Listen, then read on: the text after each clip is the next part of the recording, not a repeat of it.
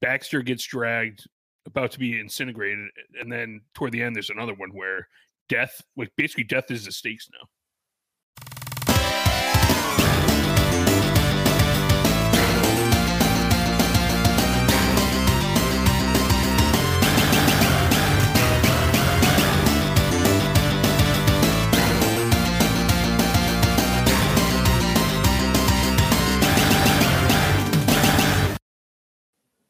Welcome to the TMNT Shellcast, the best Teenage Mutant Ninja Turtles podcast.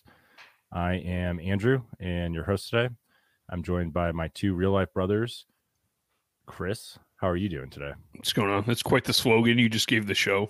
The best Teenage Mutant Ninja Turtle Shellcast. Can you dispute it? No, I can't. I've only ever listened to ours. All right, perfect. John, how are you doing? Yes, this is my real life brother number 2. John's doing great today. This is a question. Is John brother 1 for Andrew or brother 2? In order. 1. He's the second brother, but he's the first brother Andrew ever had. Yeah. But the reason I introduced John second is because John had the misfortune of spinning the Pizza Time wheel last week. Pizza time! So what have you prepared for us today, John? This is true. Today I've prepared for you the chocolate chip and caramel fudge pizza. Tilt a little bit. It looks like Starburst almost. Yeah. They're not Starburst, it's caramel fudge. Good luck chewing this pizza. I've had a handful of the caramel fudge already, so I know that's good. I know all the individual components of this are good. Combined, though, is where we will be shocked. Here it goes. I bet it's going to be overwhelmingly sweet. He's going to be chewing it forever. Yeah. Does it work? No. He's just going to taste like caramel. It's going to be overpowering everything. John gives the worst pizza reviews. He just eats it the whole time. Ooh. I have this It's like this one the of my sauce friends is a little bit. Good, John. The sauce is a little bit sweet, and then when you get into the caramel, it gets even sweeter, and it's not that enjoyable. This would be much better if it was on a sugar cookie as a dessert pizza. But do you even taste the chocolate chips, or are they just washed out? No, chocolate chips are kind of not there at all. The caramel comes through at the end. I'm going to give it like a 3 out of 10. Do you think your decision to use caramel squares instead of caramel fudge played a factor? Chris, well, isn't that technically fudge? Listen, I'm asking a question. I'm just asking a question. Exactly what I think it should be. Just a square of caramel. I think it's just caramel flavored fudge is what caramel fudge is, but nope. John's never been one for strict rule following the rules. Would I say 3 out of 10? Yeah, that was weird. Is that the lowest we've had? Liver, I think I gave it a 0 or a 1. Liver was the lowest. Liver I think was 1. 2 or 1. Liver was 1. Pepperoni ice cream was 2. Anchovies was 3. This, oh man, I got to give it a 3.5 because it was slightly better than the anchovies. Really? Well, tune in later to find out who is on the chopping block this week after our first official poll. Now I'm just going to take the caramel off and eat it. Perfect. So now that we've wrapped up the Pizza Time Eat segment, we will continue our review of the 1987 Teenage Mutant Ninja Turtles cartoon series. And we continue today with Season 2, Episode 7, entitled Enter the Fly. And just before we hop into it, we are officially halfway done with Season 2. How does that make you guys feel? Okay. I thought John was going to go. So far, Season 2 is blowing Season 1 out of the water, which is to be expected because they had to set the show up. But episode to episode, I'm loving the season. Yeah, it's good. I think there's new villains. Bebop and Rocksteady are back in this episode, as we'll get into. But yeah, overall, I feel like it's good. Doing a good job. Good writing. Yeah, and the character dynamics, like the play back and forth between Shredder and Baxter, is now like they've hit their stride. I feel like. Yeah, I agree. And I think I was going to look up the writers. I meant to do this last night, but to see for some of these more recent episodes, which I think are probably the best, like these last two have been the two best. If it's a different group of writers, or if it's the same writers and just they're evolving the story a little bit more. So I'll check on that and report back next week. But we've got an action-packed episode for you. So we just did Pizza Time. We've got Turtle Tech. We've got Buy and Sell. We've got Villain Power Ranking, Turtleisms, Twitter poll results. And then, of course, we'll end the show with spinning the Pizza Time wheel. But this episode begins with the Turtles patrolling over New York City in the Turtle Blimp, which has received a whole lot of screen time in the last handful of episodes here. So the Turtles, all four of them, are flying in the Turtle Blimp. They spot Shredder and Baxter fidgeting with a new gadget on top of one of the World Trade Center towers. And right off the bat, we get our first Turtle Tech gadget of the episode, which is the force field generator. So the force field generator is what Baxter and Shredder were fidgeting with. Ultimately, what they're trying to do is generate a force field between the two towers, but the gadget short circuits before it's able to generate that because Baxter forgets to reverse the polarity of the neutron flow, which sounds completely made up. Yeah. So basically, he had to flip the batteries the other way. Yeah, the turtle blimp at the start, I feel like the turtles have thrown discretion out the window. Like they're literally just flying around a giant advertisement for their services as they're looking for Shredder. At the tallest building in New York City. Yeah. And also, I know we've said it a couple times. It's just the most unsafe vehicle that exists. Yep. There's not enough. There's one seat for the person flying. The other guys are sitting on the wings. It's not even evenly balanced because two of them have to cram onto one. It's just dangerous. Yep. Yeah, absolutely. But so it seems to be more of a Zeppelin because it has a structured. John, a little harken back to the first trivia. I was going to correct you, but well done. Yeah, because it has a more structured, rigid frame rather than just a blimp. Yeah. It is a good-looking Zeppelin / blimp, however.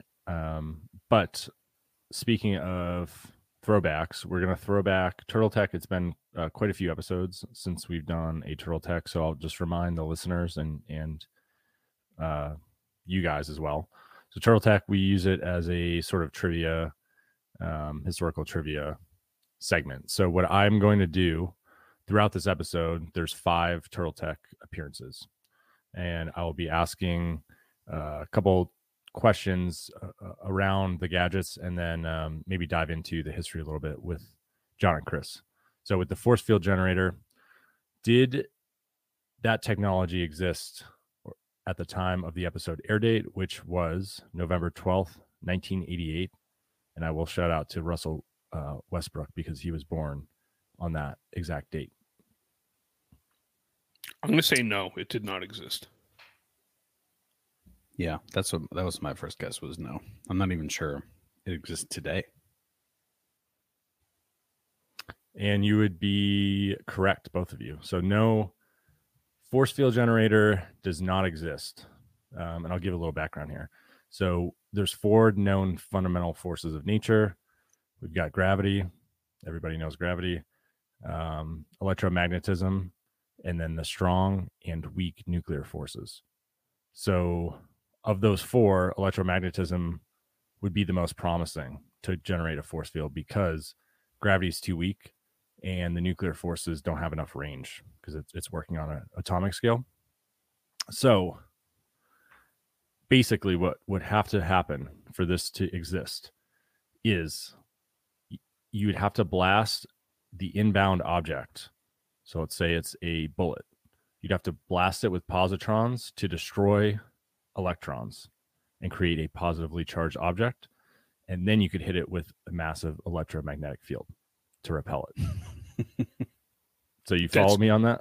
Yeah, that's kind of how I just went on a kick and rewatched a bunch of the Matrix movies a couple weeks ago. That's kind of how the Matrix ships work. They send EMP pulses out or EMPs out to deactivate robots or machines. EMPs definitely exist.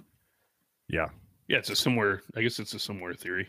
Yeah, similar. So because a force field generator does not currently exist, I'm going to ask about electromagnetism. So we'll do a little trivia on that. What year was electromagnetism discovered or invented? However you want to frame it, because we've had electricity, we had magnetism. Somebody tied those two together. So what year was that first discovered? Johnny, you can go first. Oh gosh. I don't even know when electricity was discovered, to be honest. Yeah. I have a rough idea. Well, yeah, one was Ben Franklin invented electricity, so with his kite and his key, right? Yeah, he also invented kites. Yeah. And keys. I'm for some reason 1812 is sticking out in my head. So that's what I'm gonna go with. All right, that's way too early because that's a little bit after the Revolutionary War. I was going to say 1893. 1820. John gets what? Yep. Wow. So it was during a lecture presentation on April 21st, 1820. Hans Christian Ørsted noticed that when he turned on electric current by connecting the wire to both ends of a battery, a compass needle held nearby deflected away from the magnetic north where it normally points. So he had been studying it. It was kind of an accident as he was doing a lecture, and he noticed it, but nobody in the audience or that he was lecturing to did. So that is really what they consider the genesis of electromagnetism as we know it today. 1820. Oh, look at me. I was thinking light bulbs, not batteries. That's on me. It's kind of crazy though. 200 years we're looking at, right? Yeah, 200 years. Wow. Quite a while. Yeah, in the grand scheme of things, a lot has happened in recent history. There's so much human history that we're like just doing nothing. Yeah, it's it's accelerated. What's the principle? It's like technology Moore's law. doubles every what? Yeah, exponential growth. Yeah, I heard. Every I pace it with the SD card capacity, where like every 4 years it doubles or something like that. Yeah, like doubles in memory space and halves in size or something like that. It's roughly every 18 months the amount of storage doubles or the cost of storage is halved. Yeah. Moore's law. Perfect. Beautiful. Also, a shame they couldn't get a generator up Have over you guys the heard Twin of Cole's law? This is a joke. Yeah. Is it? Can we mute John? Shredded cabbage and vinegar. So the force field generates short circuits, and Shredder and Baxter run away, and the turtles decide not to pursue them because looks like they're running down the stairs. It'd be very easy to cut them off at the bottom of the World Trade Center, but instead they return to the lair to interrupt a meditating Splinter. So similar to last episode, I've consolidated the recap so it makes a little bit more sense from a timeline standpoint. So this will be the Turtles experience, and then I'll couple it a little bit later here with Shredder's experience, and then it all gets tied back together. So hopefully that's logical to the listeners. Yeah, one thing. So we learned that Baxter has ruined months of hard work by not flipping the neutrons or whatever. So we get a little bit of a timeline where it's been at least a couple months since he's worked on something, or he's been working on it. So like the span of season 2 is over a couple of months, which I thought was interesting, just given the first season was over 5 days. Or he's just been working on it as the other stuff has been happening. Oh yeah, no, that's what I'm saying. It's like season 2. Or because he went to jail, it was interrupted, so it's taken him longer. But either way, Baxter is just churning out gadgets, I think is to the point John's getting at. This is the first one that I recall that doesn't work at all. Like it fails from the start. He's had quite the run here of successful inventions, especially the ultimate rat catching machine, the Mousers, a few others. But this one short circuits and seems almost excessive. So this never comes back, to my understanding. Force field generator, short circuits, it never comes back. So with that said, with the turtles in the lair, Splinter is interrupted during his meditation.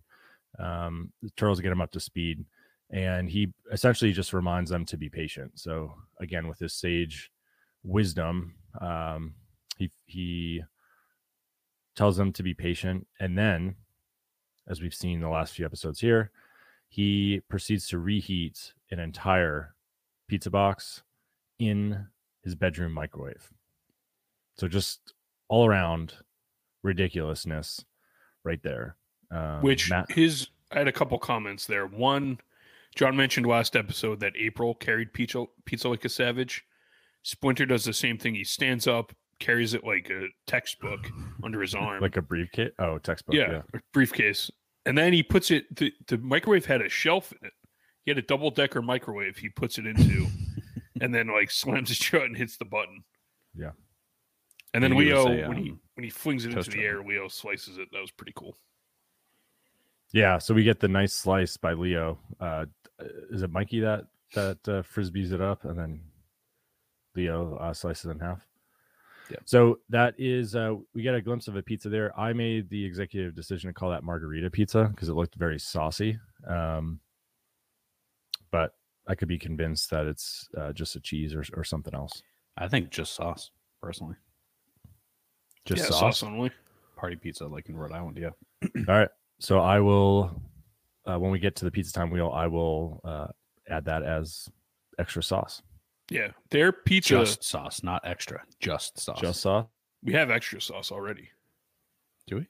From the last episode when Shredder got sauce dumped on him. Oh yeah, we do extra. This is just sauce. Okay. But I'll say that looks like they're just their generic pizza, which is very, very saucy. Not much cheese, if any. So the turtles, they leave the lair after speaking with Splinter, eating the pizza. So they leave to patrol the city again in hopes of finding exactly what Shredder and Baxter are up to.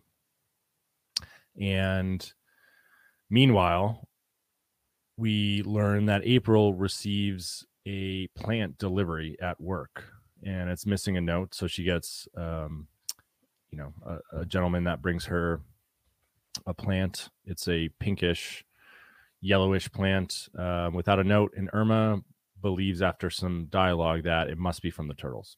So she convinces April the plant is from the turtles. They must have forgot to leave a note.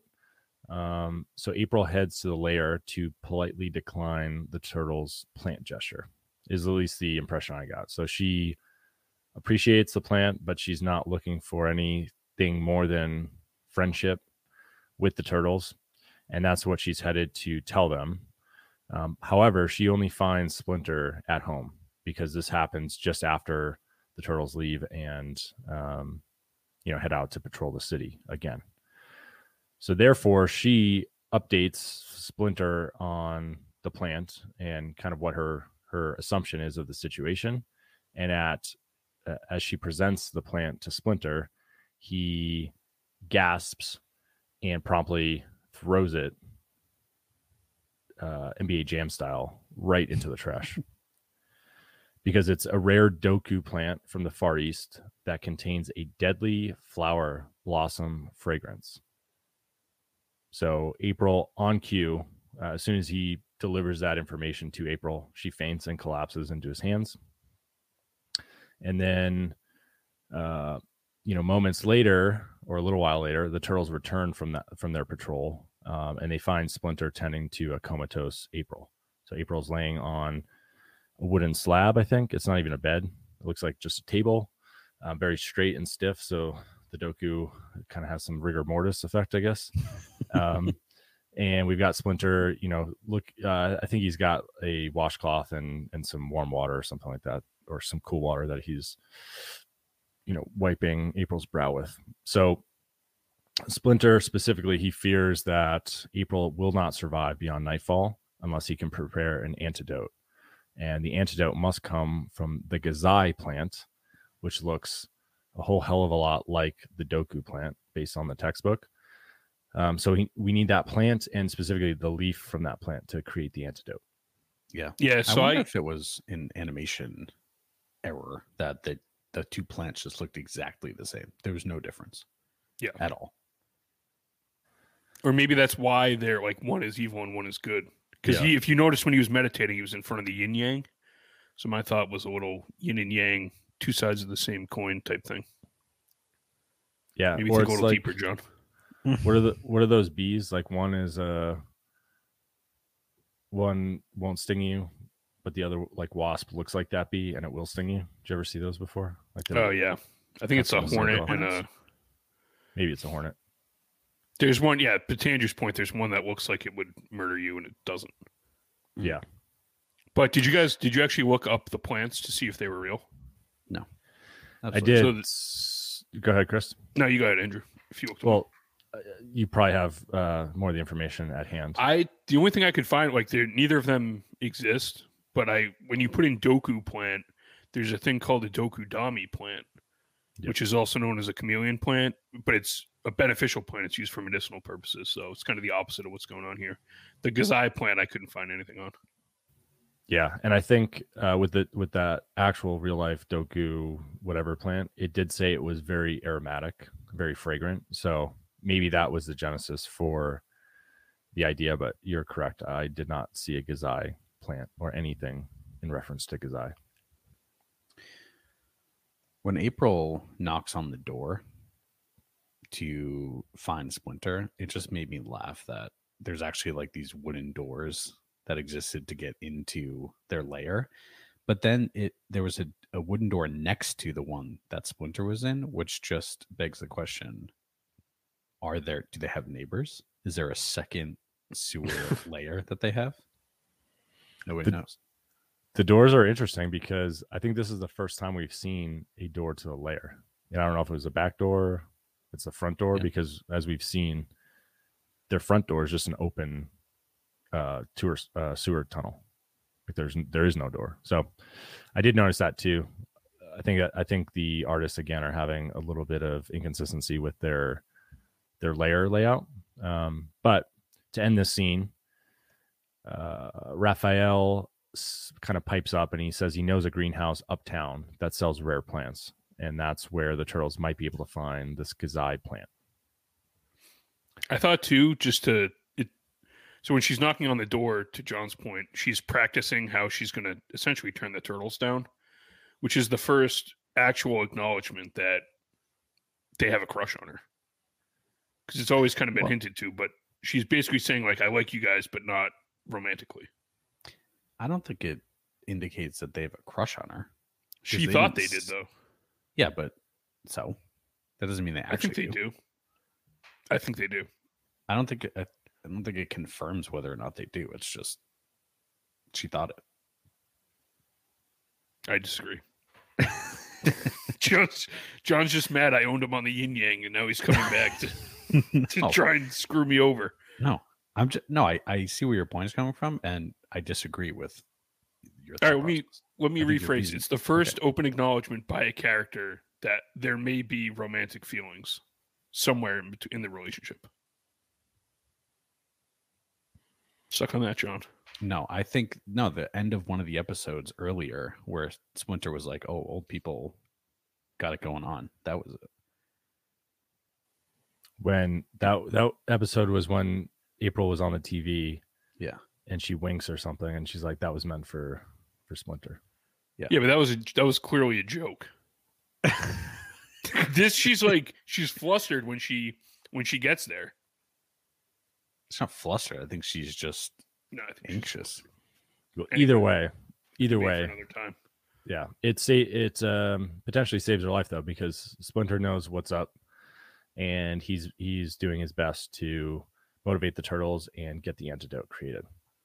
However, we find Shredder and Baxter have escaped from the World Trade Center tower. They seemingly have ditched or put back the force field generator, and they're on a, I call it a garbage barge, maybe, I don't know, garbage ship, boat, and Shredder and Baxter, are having some dialogue, and Shredder knows that Krang is still pranking him because he's called to, open a portal to Dimension X on this trash boat. So Krang's still up to his old ways. I thought it was just a hilarious move that he made. Yeah. Shredder All get on time. a garbage boat. Yeah. Yeah. All And time like Shredder knows Krang, it too. He's like, I'm pretty sure he only did this because he knows it stinks. And of course, yeah. Yeah. Classic. And then Krang calls in, he's like laughing right in his face. He's got he's got the communicator just zoomed in on his laughing face right in Shredder's. It's awesome. I love Krang. He's loving it. So they have some dialogue back and forth. I did notice that Krang mistakenly refers to the turtles as amphibians during this little rant. Just a little fun tidbit there. Not so smart now, is he, Krang? But and I actually looked that up because I was like, were they classified as amphibians? Because we get another amphibian reference later, and as far as I could tell, they've always been reptiles. So, but ultimately, Shredder relays what's been going on, how he's still been unable to destroy the turtles. So Krang finally relents and decides to help Shredder by sending Bebop and Rocksteady back to Earth from Dimension X.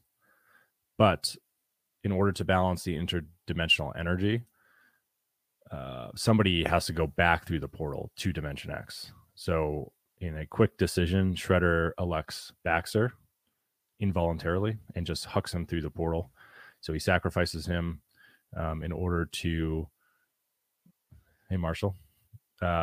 He sacrifices him in order to get Bebop and Rocksteady to Earth. So that switch happens. And then as Bebop and Rocksteady come through, Shredder reveals his plan. And his plan is to lure the turtles into a trap using April. So now we can start to connect the dots, maybe with the mysterious Doku plant plot that's been unfolding. Upon arriving in Dimension X, 2 rock soldiers escort Baxter to the disintegrator unit. So this is Turtle Tech appearance number 2. So the disintegrator unit is to me looks like a vaporization chamber. So you go in there, it vaporizes you, disintegrates you, and you're just dust in the wind. Yeah, I was actually shocked that Krang was just about to dust Baxter, like immediately right to the disintegration chamber, like so evil. It was unbelievable. Yeah. And they've like stepped up. So essentially, and we'll get to it in a second, but the villains in this episode have stepped up the like consequences of what they're doing, because they basically tried to kill April too. Like we're gonna get there, but she was poisoned to the point of she has 24 hours to live. Baxter gets dragged, about to be incinerated, and then toward the end there's another one where death is the stakes now. Yeah, and I'm not really understanding the vengeance against Baxter, because he's really been the only one that's gotten close. I mean, he hasn't been fully successful in destroying the turtles, but he's caught Splinter a couple times. Like, he's developed things that have been better, in my opinion, than Krang's technology. And I know there's a little bit of from a few episodes ago, like a back and forth pull between Krang and Baxter. However, I agree with you. This seems very aggressive to me, just to huck him and disintegrate him. However, Shredder did try to have Baxter murdered by the Foot Clan in his first appearance too. So this is not the first time Baxter has been, tried to be killed. Well, and he turned against Shredder earlier. I think that's the turning point where you go against the family now. Yeah, with the helmet, with the Eye of Sarnath. Yeah. And it's just like, what have you done for me lately? He effed up months of work with the force field generator. It's almost like Shredder was like, shit. Like he's the only person around on this barge. Let me just huck him through. Like I think it was just like almost like a Freudian slip where he's just like, I hate this dude, and he throws him through the portal. Which is fair. So we'll get so again, that's a disintegrator unit. So we're going to start our second Turtle Tech trivia of the episode. So same question as before: did disintegration unit or that technology exist at the time of the episode air date? We're just talking like vaporizing someone. Loosely, you can interpret it in different ways, but the ability to disintegrate things. I'll say yes. Yeah, absolutely. Okay, and then so it was, and I, in my research, I kind of just went down the path of drug distillation testing or a disintegration apparatus. It's kind of the most information I could find. So, what year was a drug dissolution tester or disintegration apparatus first pioneered? I'm going to say 1945. I'm going back. For some reason, like 1782 is in my head right now. All right. I think Chris is closer. It was 1897. Jeez. So the first dissolution studies were reported in the literature in 1897 by Arthur Noyes and Willis Whitney. So they were doing brother. Yeah, they were doing essentially looking at the dissolution rate of orally prescribed pharmaceutical drugs. Interesting. This kind of reminds me, have you guys heard the theory of the apple in a box? Yeah. This isn't a joke. This is an actual thing. Apple in a box? I don't think so. Yeah, so basically if you put an apple in a box that was perfectly sealed and there was an infinite amount of time, over time it would decay and then turn into dust or whatever. And then over more time, the particles would decay. And basically, over time, everything would break down to its most fundamental protons, neutrons, and elements. And then they would recombine over random collisions into something else, right? Yeah. So basically, the theory is that if you had an infinite amount of time in a perfectly sealed box, that box would contain everything that could possibly ever exist. Because it would just keep cycling through, and then random combination would create a car or a house or whatever, which is pretty interesting. Or a universe. Yeah. Well, that's like which teacher was it that said if you had infinite time and infinite monkeys and infinite typewriters, you would get Shakespeare's greatest works from one of those monkeys? Yeah. You don't need an infinite amount of time for them to write the Twilight series. Like that joke? No. Because it's so bad, it's like monkeys wrote it.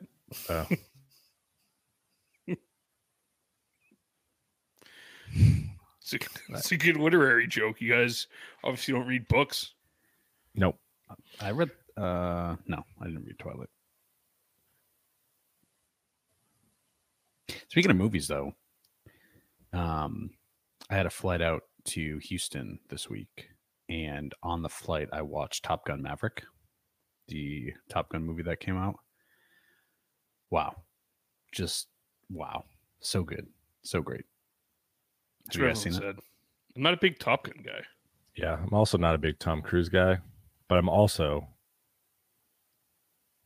not into the movie buildup that ultimately always doesn't live up to the expectation.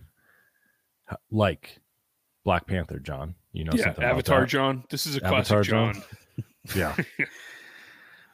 Black Panther is great. Avatar, I don't recall ever saying that it was the best movie that was ever invented. But I'm saying if you just want like a good action movie where it's flying planes around and, just cool things in the air, Top Gun Maverick is for you.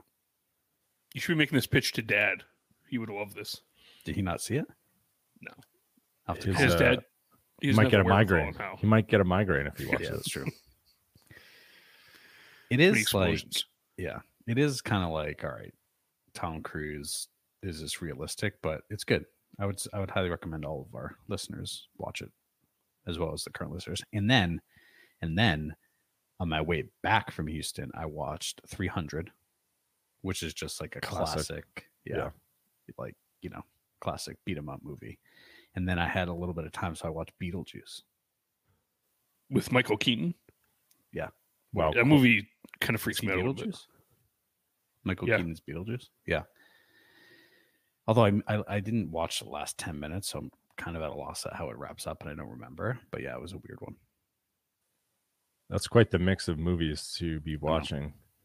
This 300 into Beetlejuice. Well, it was like I finished 300. I had 84 minutes left, and I needed to watch something. And Beetlejuice, I think, was 90 minutes. So I'm like, I think I can make it with credits and ads and stuff, but I didn't. As we were coming in, this is the last thing about my trip. As we were coming into Logan, the pilot gets on the intercom and he's like, "We're going to be a little bit delayed." And it was like a snowstorm, so it's like, "Oh, the runway must be icy." But he's like, "There's a ship that's passing in front of the runway, so we need to circle around the airport for like 20 minutes so we can let the ship get out of the way so we don't hit it." I was like, "What?" Yeah, that's Logan's right on the ocean. Obviously, that makes sense. I know, but can we not plan out these ship courses a little bit better than right in front of the runway? Well, the harbor is only so big. There's probably a channel. I mean, given the storms, I feel like you got off pretty easy just having a 20-minute delay. Yeah, could have been worse. And you were able to, ultimately you were able to exit the plane, which is exactly what Baxter does with the disintegration unit.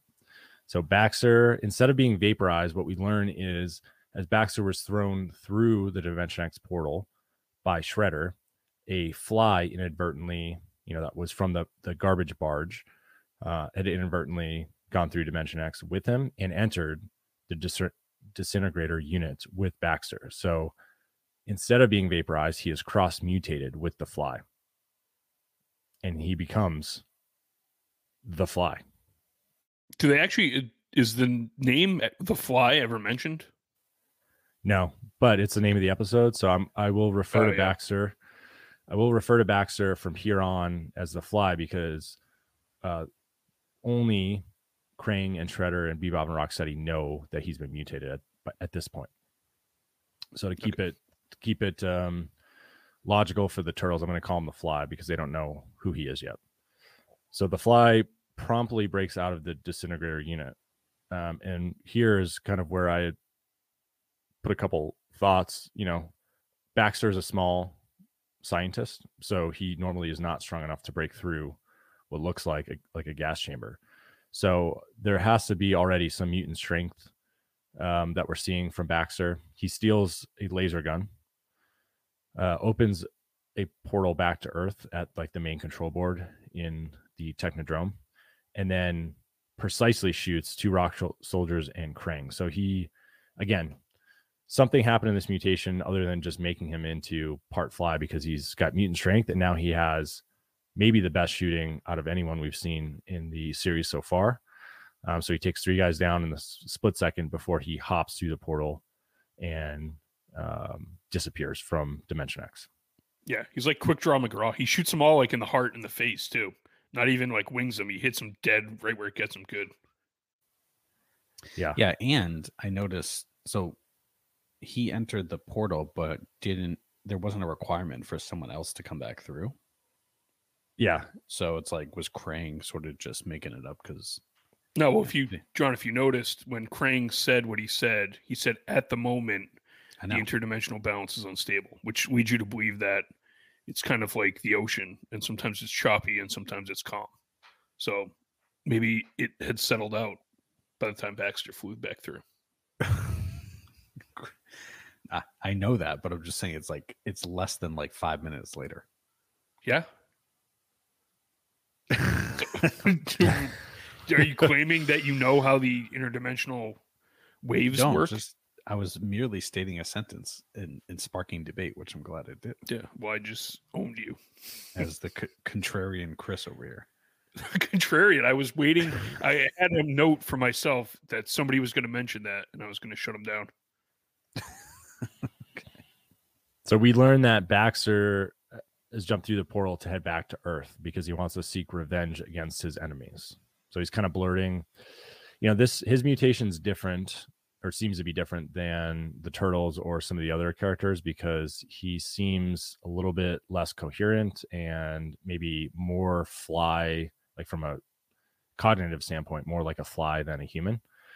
So he's kind of just, rambling about revenge and making his, his little quips. And ironically, he spots the Turtles, who, if you remember, are en route to the greenhouse to find the Gazai plant for Splinter to create the antidote for April, who was poisoned by the Doku plant by Shredder. So this is where the two timelines converge for the first time. And we have Baxter, who just starts lighting up the sky and firing his laser gun at the Turtles to scatter them.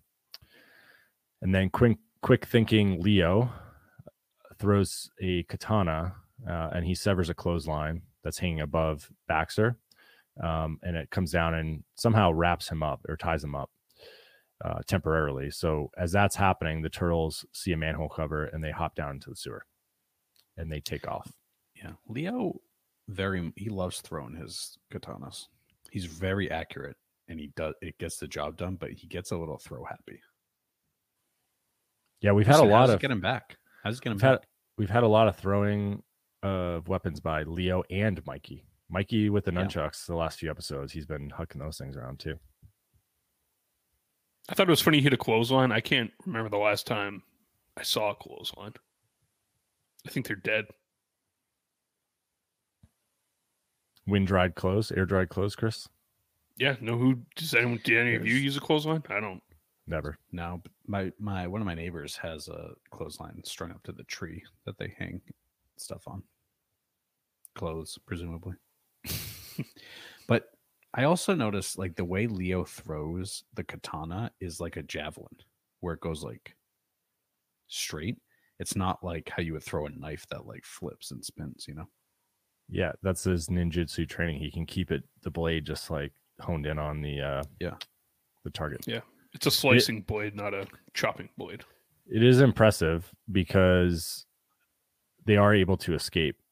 And in that commotion, Baxter, as he unties himself, he decides that the Turtles really aren't his primary focus at this point. And he needs to shift his vengeance towards Shredder, because Shredder is the real enemy. He's the reason that he is now the Fly. So the Fly takes off and he stumbles upon Shredder, Bebop, and Rocksteady on a building rooftop.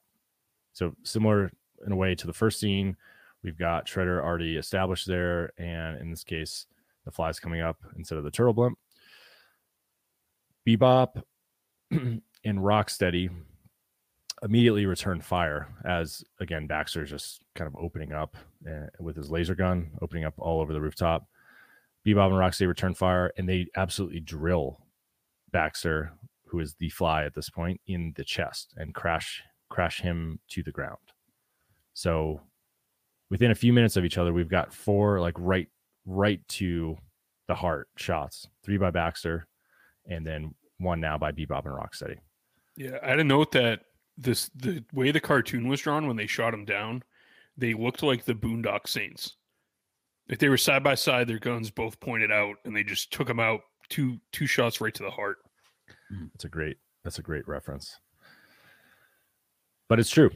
So Baxter crashes rapidly to the ground, and then we have Baxter and Shredder kind of bickering, blaming each other, pointing fingers, ultimately trying to place blame on the other for the reason that they're in the situation. In that dialogue, it seems like Baxter is jealous of Shredder's preference of Bebop and Rocksteady as his go-to mutants. So we've seen now for a few episodes, Shredder's been complaining about not having the Foot Soldiers or Bebop and Rocksteady. He's only had Baxter. And so I think this has all been building. We also had the Eye of Zarnoth situation where Baxter tried to steal Shredder's helmet. So there's been a lot of animosity building. I think it all comes out here. Baxter tells Shredder he's being a bad friend. More or less. But Shredder somehow has this ability, and I don't know if it's, again, because the Fly is just semi-coherent or he's concussed. He has CTE, early cases of CTE developing. I don't know. But Shredder somehow changes the Fly's thinking and shifts the focus of the vengeance away from Shredder and back onto the Turtles. And at that moment, Shredder convinces Baxter to fight with him again against the Turtles. Yeah, Shredder just being a master manipulator here, being like, it wasn't me that threw you in there. Remember, it was the Turtles, and the Fly's like, oh yeah, I think you're right. Like, let's get after the Turtles. Yeah, our Flies. I was trying to think because to me, Baxter is acting almost like a goldfish, where his memory is just garbage. I didn't know if Flies, maybe a housefly, because they only live like 24 hours. But I was trying to figure out why he just has no memory at all. Doesn't make any sense. Yeah, I was trying to figure that out too. I think I'm going to chalk it up to, because the disintegrator unit is not supposed to be mutating. It's just, something that happens when it gets messed up. I think these are all the side effects of a botched mutation. Yeah, because he remembered that Shredder. He remembered he hated Shredder, and Shredder turned him into a fly basically earlier on, and now he just seems to not be able to remember anything. Yeah. I also found it. So when Baxter or the Fly initially flies through the portal, Krang gives Shredder a buzz and is like, "Oh, FYI, I lost Baxter. Like, he flew back."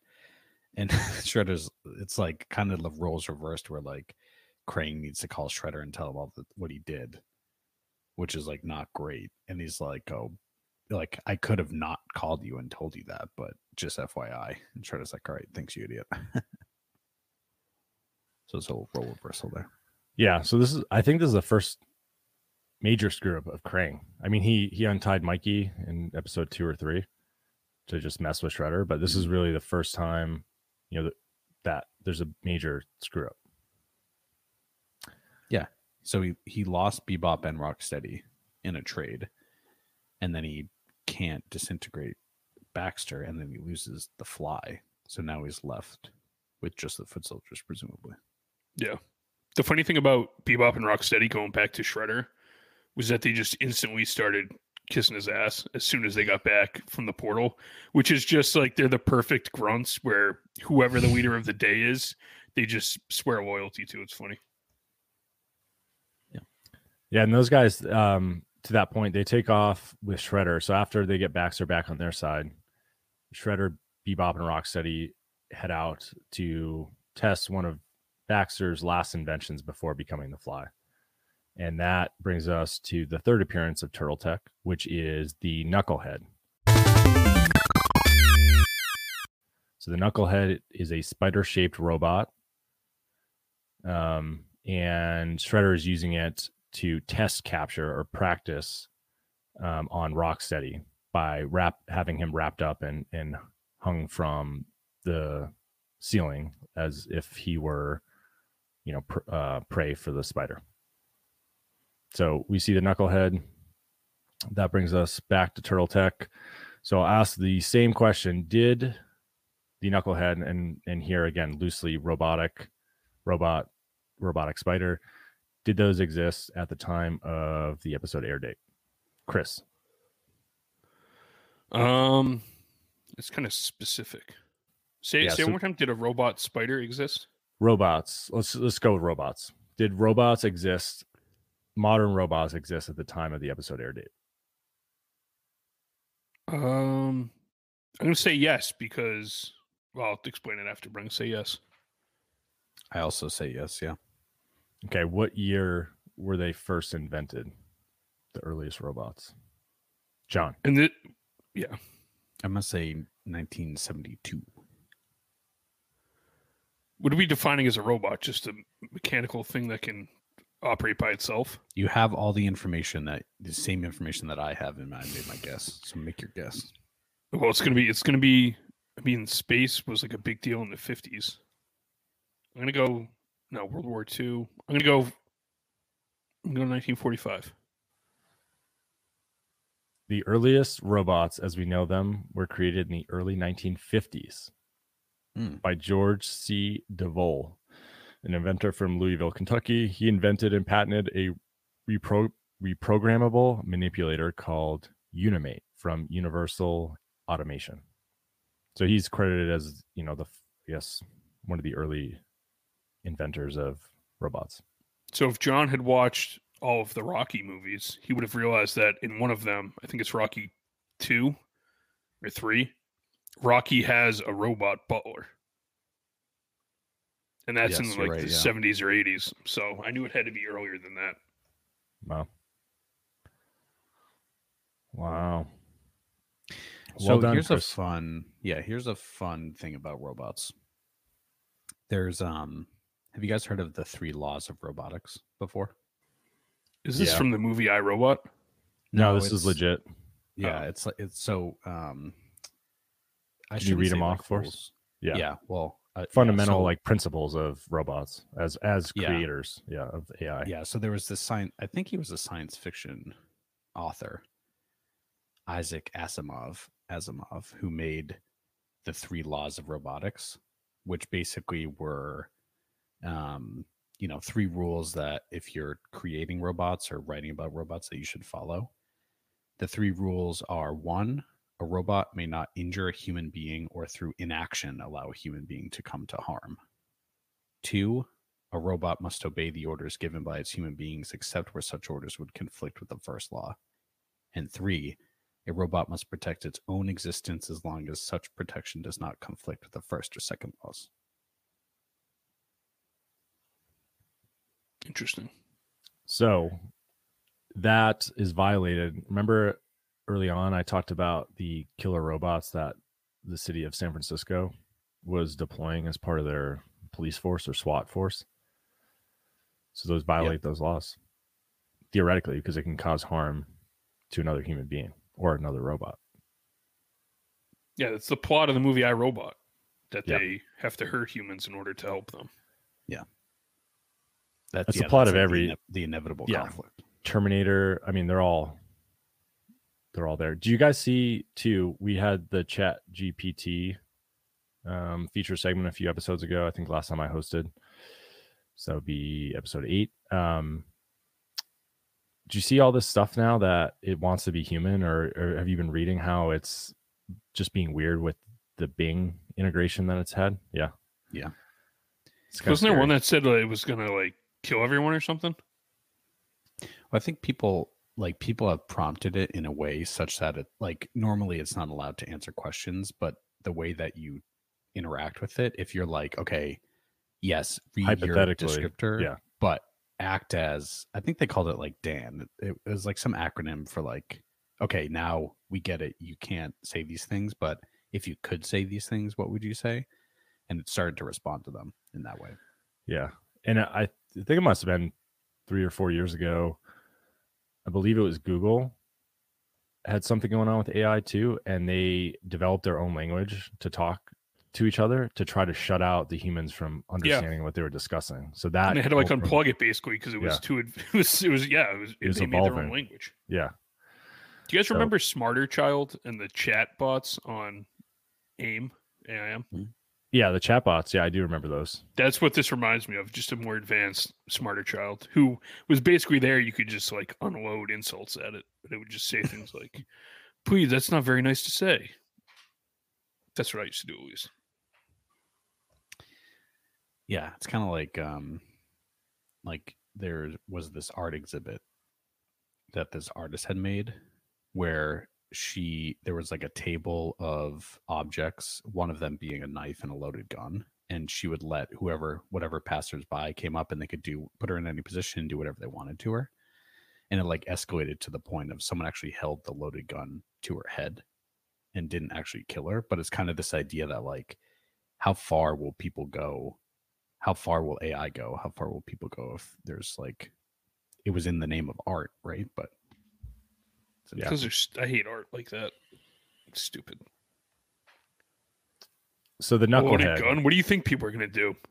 Yeah, not the whole. I mean, did they know it was loaded? Yeah.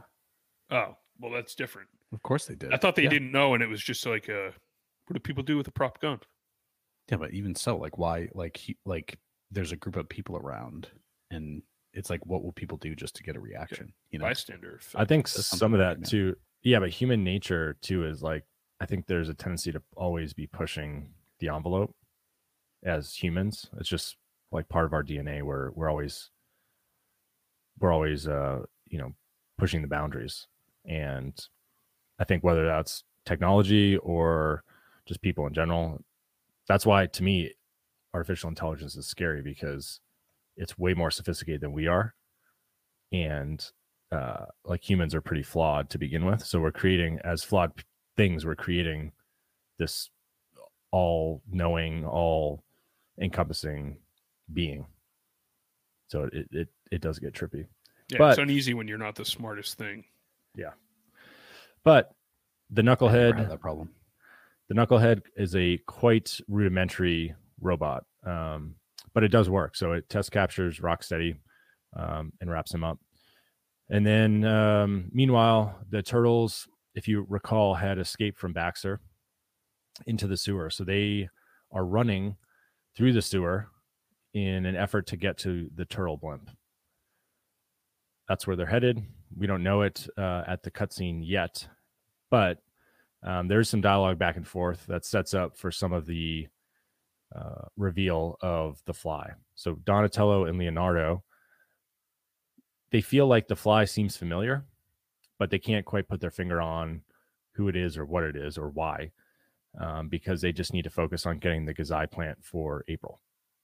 So they know something's there, but they kind of put it in the back of their mind. Maybe they'll get around to it after they, after they heal April potentially. But then we see the turtles in the blimp, and they're en route to the greenhouse that Raph had mentioned, because what we have here is Leo calling Splinter, and Splinter answering on a really weird looking turtlecom. Did you guys notice that? We have another turtlecom art error. Yeah, Here's you got, like, got a the phone flip phone case. version. Yeah. It's Clamshell. white, though. White and purple, isn't it? It's all white, I think, or gray. So Splinter answers the phone, and in a callback to our best worst of the phone salutations from a few episodes ago as well, he answers with a simple yes, which I think somebody had mentioned. I don't know if it was me or Chris, just answering with yes or go, or was that John? Yeah, it was Just said, John. like, Go for John. go for John. Oh, yeah. Yeah. So, so he answers, and Leo confirms with Splinter that the greenhouse lead is legitimate, and he just wanted to relay that to Splinter. So he's told Splinter, we will be getting this Gazai plant. We know it's here. We're headed to the greenhouse. Just wanted to give you a heads up so you can anticipate that. And just one more comment on the weird turtlecom. You know what I thought was cool about it? What did you think was cool about it? That you could use it to leave TMNT Shellcast a listener voicemail question or comment that might be featured on a future podcast episode. Very nice. How would one go about leaving a turtlecom voicemail? Great question, John. So there's a couple easy ways to leave a voicemail. One is to go to tmntshellcast.com. That's our website. You'll find a whole bunch of stuff there, but at the very top, you'll find a button in green that says Turtlecom voicemail. Click that button, and that will bring you, to the app/website where you can leave a voicemail. Wow. That seems really easy. Or if you had that Turtlecom and you, wanted to follow us on social media, you could go to TikTok, you could go to Twitter, you could go to Instagram, and just type in @TMNT Shellcast. You can find our social. John, how's the TikTok looking? There's a lot of ideas coming along. I'm just trying to create. It's hard being a millennial on TikTok and not feeling like you're old as fuck, if I'm being honest. Yeah, so still 0 videos, huh? Yeah, it's funny that the Twitter and Instagram are bumping, But TikTok, some would say the dominant social media platform right now, seems to be a little empty. Crickets. It is. I think it is the dominant, and it's intimidating because I've never ticked or talked. So I'm learning. Wow. I think John should start with a little dance video to fit right in. Maybe replicate Mikey's dance from the opening scenes, the intro song. So keep an eye out for TikTok. John will eventually, maybe in 10 years now, we'll create some content for that. The other thing you can do, you can find us on all major podcast platforms, and you can also find us on YouTube. So I was checking last night, and we've got over 200 streams on the pod. And we've got close to 200 views on YouTube. So overall, that's pretty good. Doing pretty good. Some would say that's more than just us, essentially. Yeah, it is. And in a future episode, we could, what I'll do is we can do a little state of the podcast and give some updates on listenership. But yeah, please check us out on podcast and YouTube. And then the last thing I want to say is the best way to promote or give back to TMNT Shellcast, if you enjoy this podcast, is just telling others about it. So we really do want to, reach as many listeners as we can. So please spread the word and help us out there. Yes, I will be eventually putting up stickers on street signs and other non-inconspicuous locations to then take photos of in hopes of getting more listener and follows on the pod in the city where there are more breweries than by where Chris lives. near to or close by is the question. You should put a QR code on them so you can scan and then boom. That's a good idea. Oh, you're the merch guy. Is a sticker merch or is that swag, John? Do you know swag is an acronym? Yeah, I did know. I just learned that recently. Something and giveaways. Stuff. Yeah. And giveaways have to be the last two. Stuff we all get. We all get it, yeah. All right, I was wrong. Or a scientific wild ass guess. Yeah. You just take a swag at something. So back to the episode. Splinter, on that phone call that he received from Leo on his weird turtle comm. Splinter, again, he's a motivator this episode. He's just telling the turtles, this is urgent. Remember how urgent it is to save April. So he just gives them a little boost, a little pep talk. And then the turtles land the blimp behind some trees in a park, which I'm assuming is Central Park in New York. They exit. The blimp, massive. Huge. Yeah. Yeah. It like towers over the trees. Yeah. By almost half. Like the trees are only like halfway up the blimp or so. So very Again, not being very not inconspicuous. Discreet. Yeah, not discreet whatsoever. But they exit the blimp and we see them in a new disguise.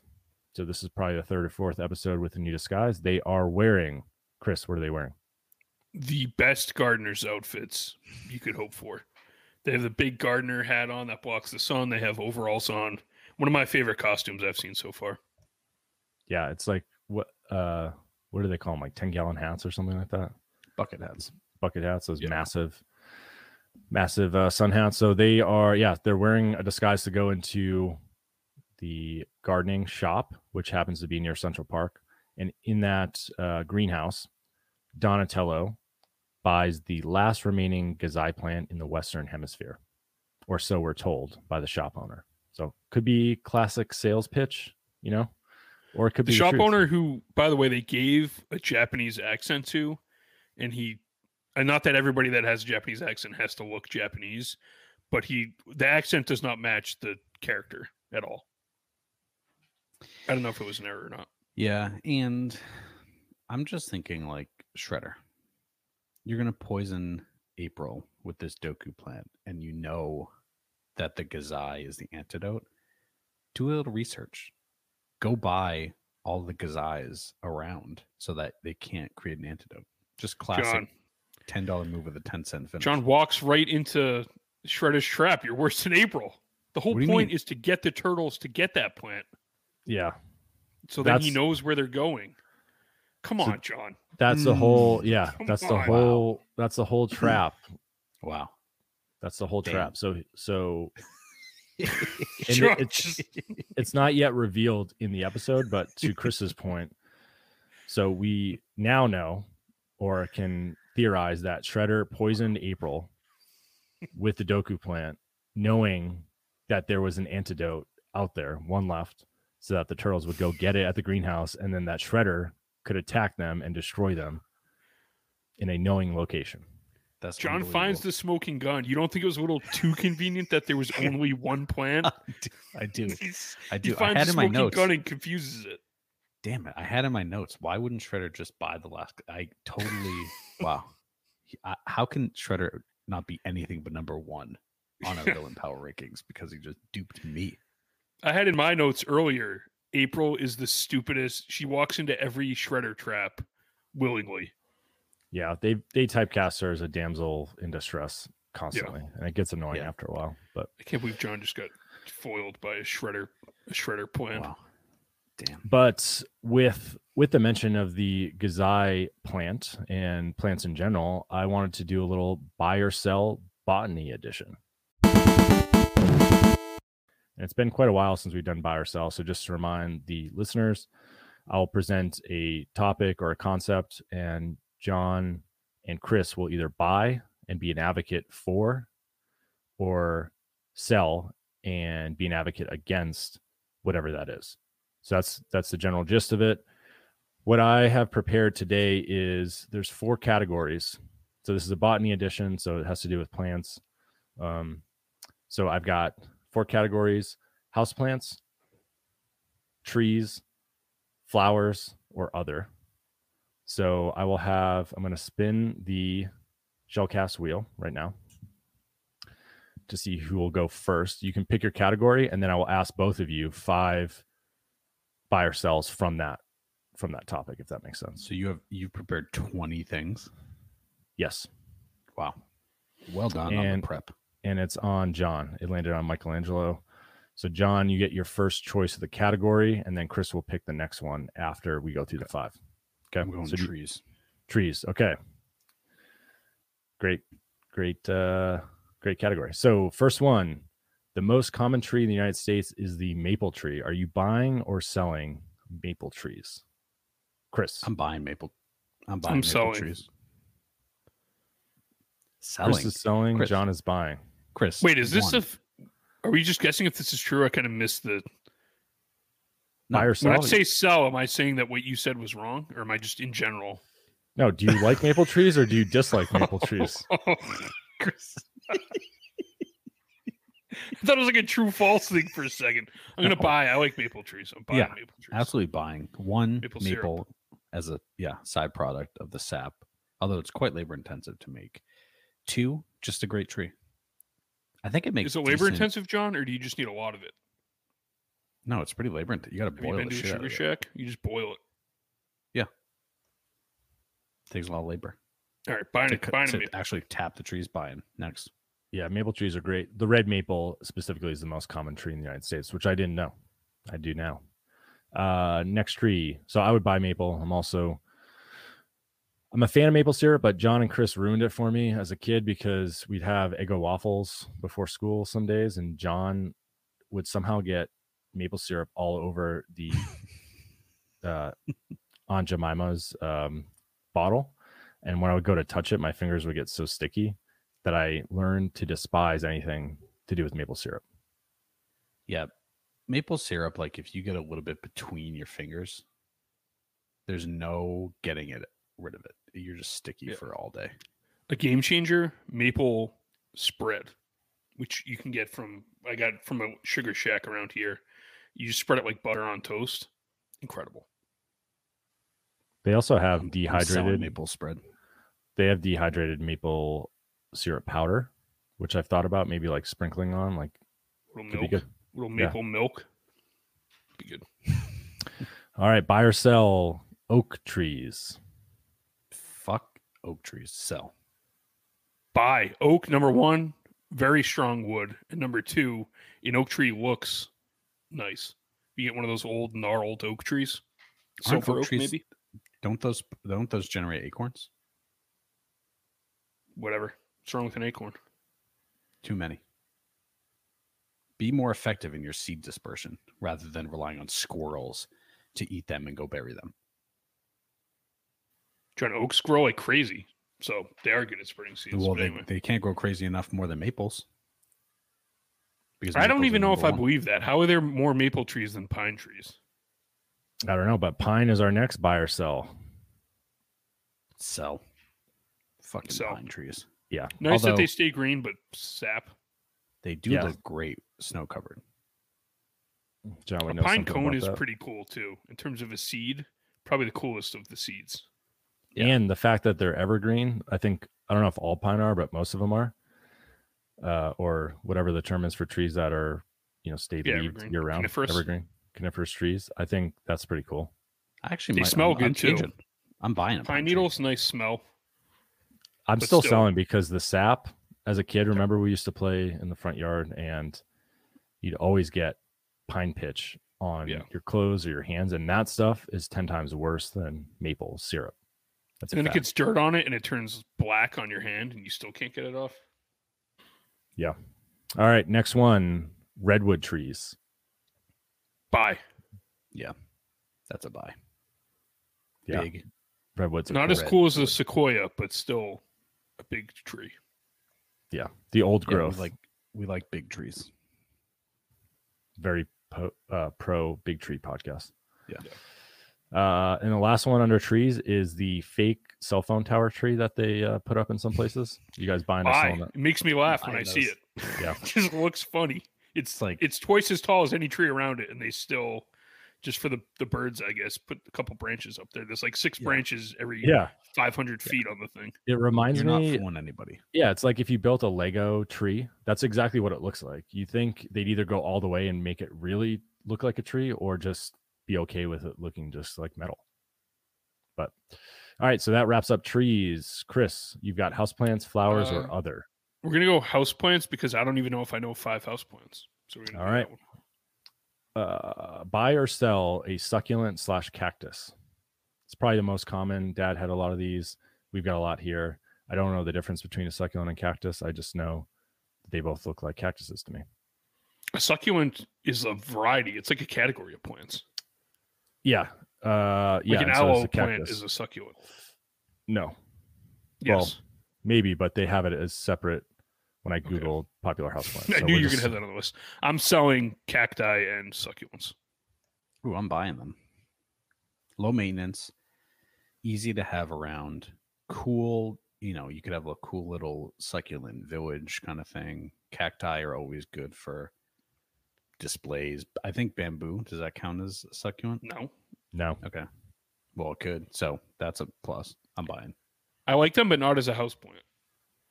Cactus is just an accident waiting to happen. Yeah, I feel like people that have succulents like us, it's because you forget to water your regular houseplants. And so you're trying to go with something that's not going to die. But I just don't find them very attractive as a houseplant. They don't add to the ambiance that I'm looking for. Well, how many houseplants do you have, Andrew? I don't know, half a dozen. You have houseplants? Yeah, John Rachel bought them. You think Andrew's buying houseplants? I wouldn't buy them. Chris, do you have houseplants? No, there's not a single plant in my house because I don't know. I don't know. I want houseplants, but I don't know what to get. Well, So it could be a very informative buy or sell for you. how about aloe vera, Chris? Would you buy or This sell? is a huge buy just for the burn. Everyone knows, burn your hand, cut an aloe plant open, rub it on there. I'm selling Except aloe if you plants. have a cat, right? You're not supposed to have them if you have a cat. Aren't they poisonous? I don't know. John, you tell us. That's what I've been told by Graham. Yeah, I bet that could. Yeah, that's why I don't have them. Aloe, no. No is more like it. So All right, spider plant.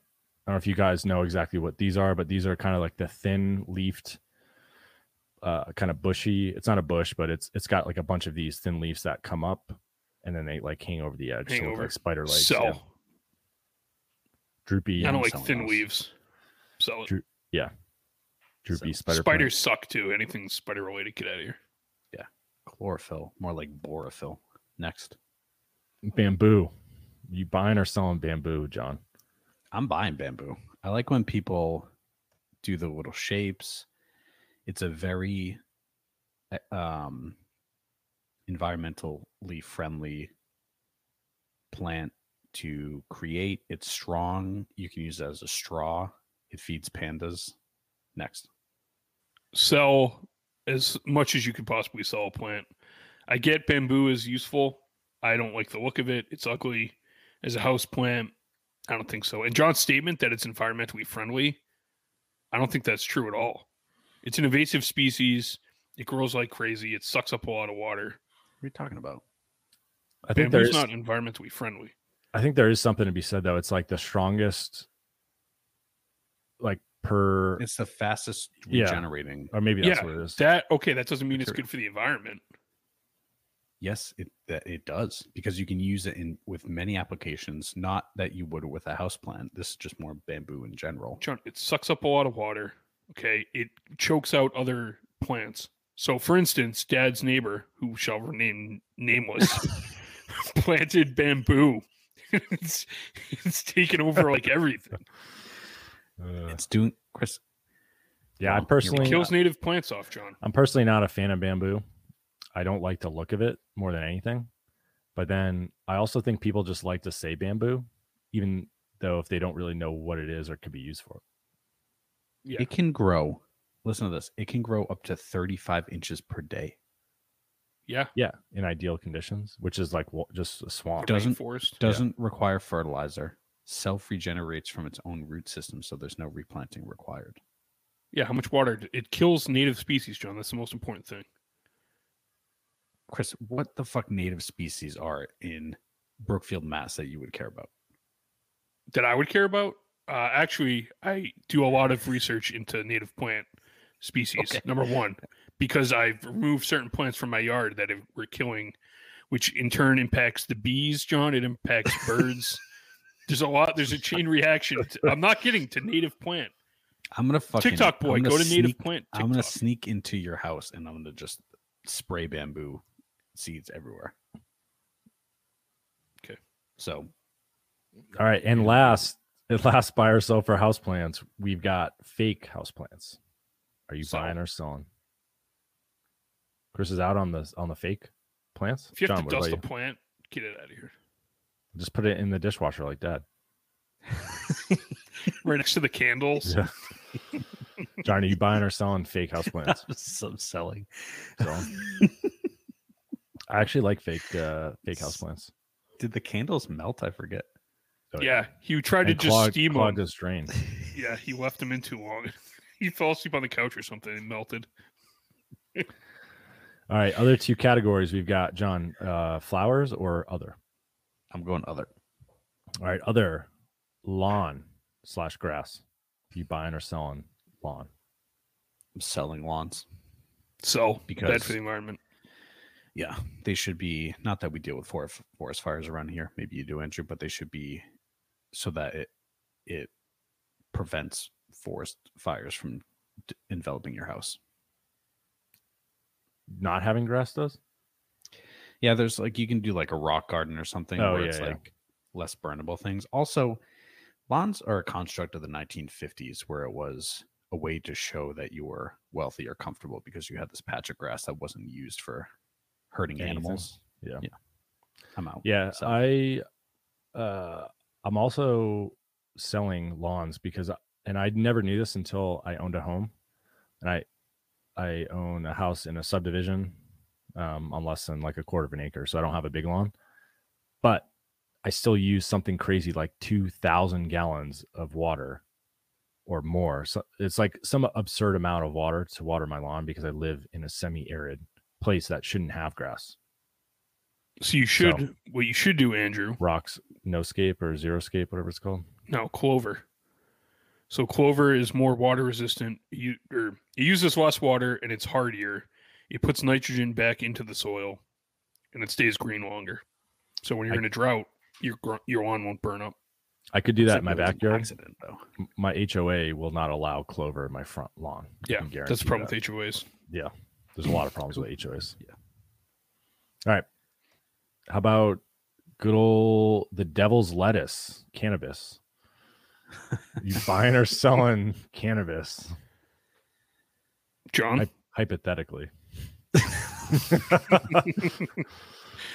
Yeah, I'm definitely not selling cannabis, but I'm also not buying it. All right. The politician's answer. Yeah. I will buy cannabis.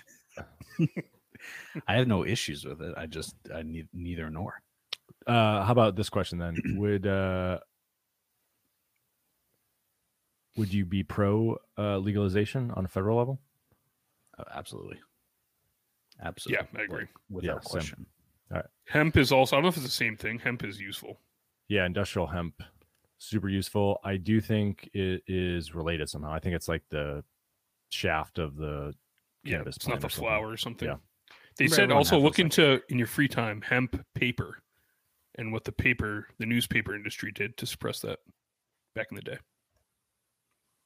Yeah, and I do know, speaking of hemp, Woody Harrelson is a huge hemp advocate, and he's been arrested many a time for, this is before they legalized industrial hemp production, but he was a huge advocate for that for a long time and got arrested and a whole bunch of other stuff. So thanks for doing the God's work, Woody Harrelson.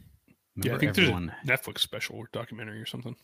Everyone had the hemp necklaces in high school. Oh yeah.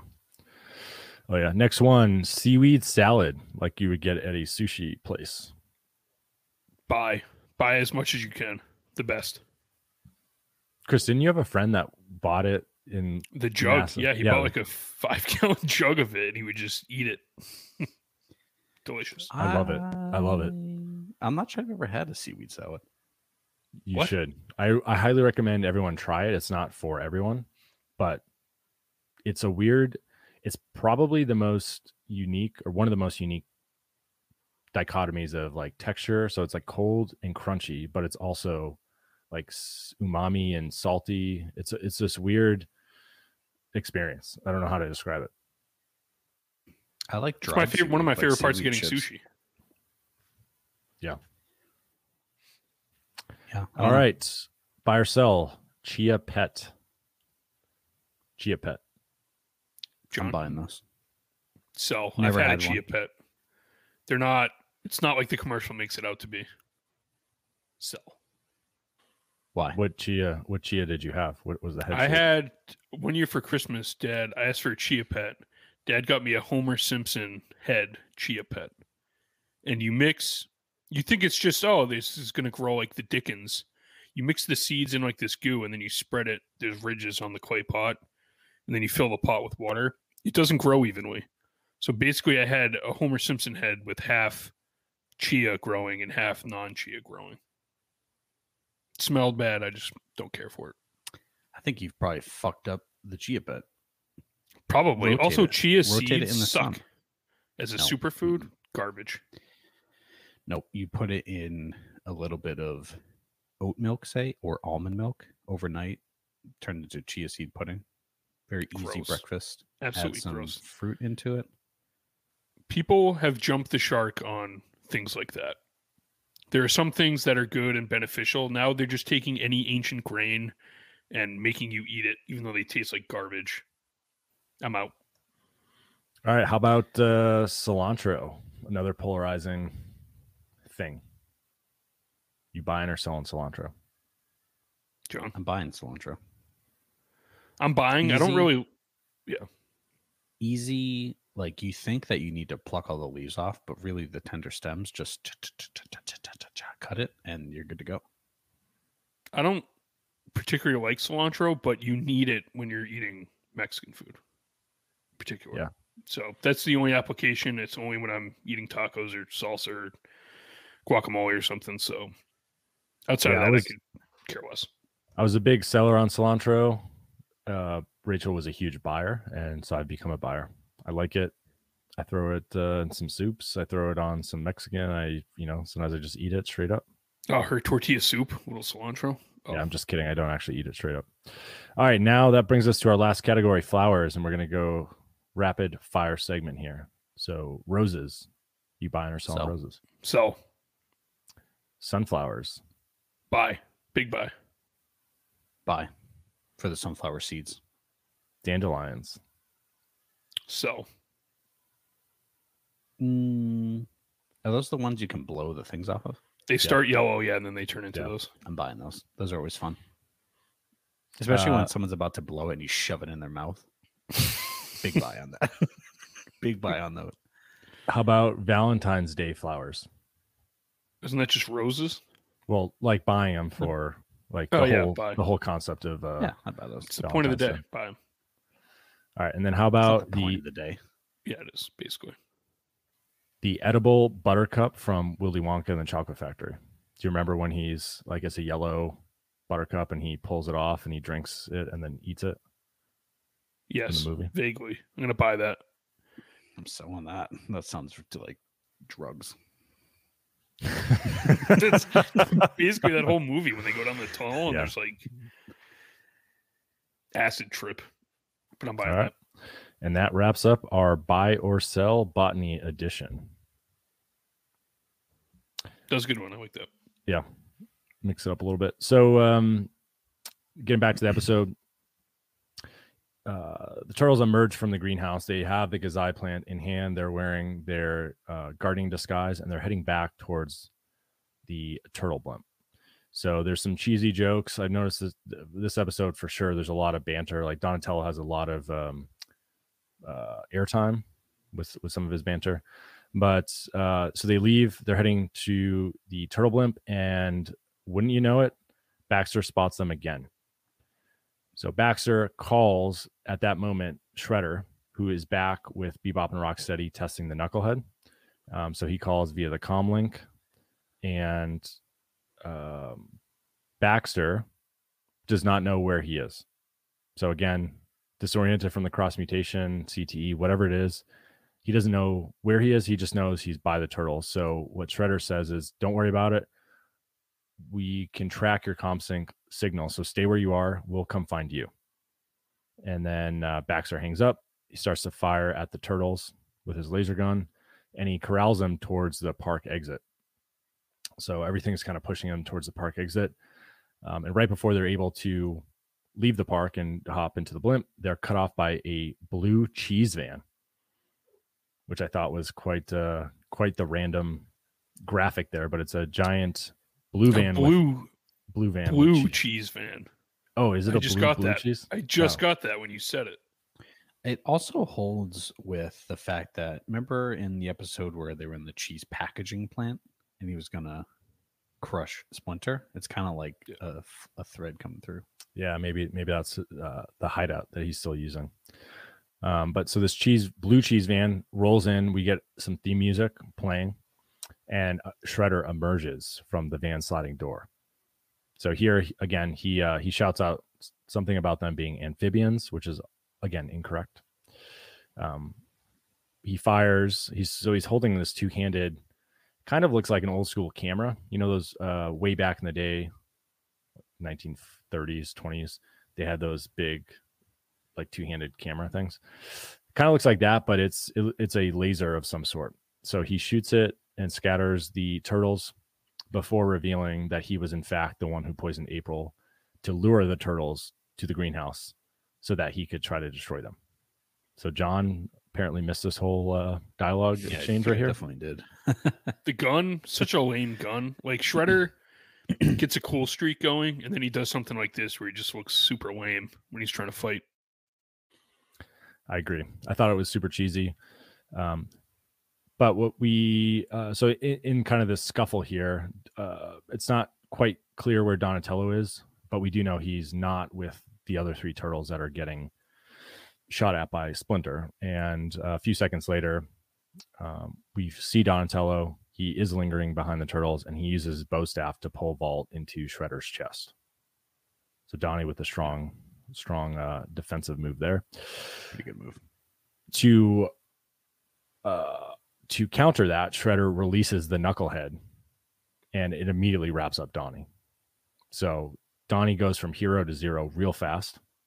And in that, Raph, Mikey, and Leo, they realize they have to save Donnie because he's in a bad predicament. And as they pursue Donnie, they are greeted by a trigger-happy Bebop and Rocksteady. So in that, Bebop and Rocksteady, they're firing their laser guns. Leo uses a katana, so the katanas come back. He's got both.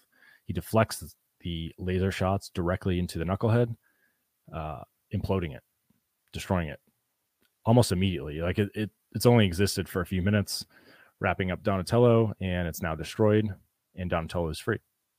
I was pretty impressed with Leo in that moment being able to deflect the lasers. Yeah, a little disappointed too. There's a lot of buildup for that Knucklehead and then instant defeat. Yeah, really quick come and go. So the Turtles, since they've just defeated Shredder and company, they take off in the blimp, so they get airborne, leave Shredder behind, and they're intercepted by the Fly, who shoots at them and hits, I think it's like a detachment lever. So the glider, Baxter, as the Fly, shoots and essentially detaches the glider from the blimp and sends the Turtles crashing toward the Earth. And specifically, they land by this famous landmark. And I don't know if it's a street or if it's a square, but it's the architecture there is very famous because the Turtles don't want to risk fighting there and trashing it. Because what happens when they land, Shredder and the cheese van pull up right in front of them. So there's like the standoff. The Turtles decide they don't want to fight. So instead they scale a building and climb up a spire and then leap from the spire into dangling ropes from the blimp, which is a whole lot happening. Yeah, the one thing I didn't really get is they've detached the glider from the blimp before and have been able to easily control it. But this time when they got detached, it was out of control and they crash landed. I think Baxter shot out the thrusters. Something happened because I'm with you, Chris. In the past, they've detached, and I don't know if it's because they're cruising and they just like glide it to where they want to, and this was more stationary because they just came up and they got shot at. But regardless, they don't have control. They crash. They're back in front of Shredder, Bebop, and Rocksteady, and they do not want to fight.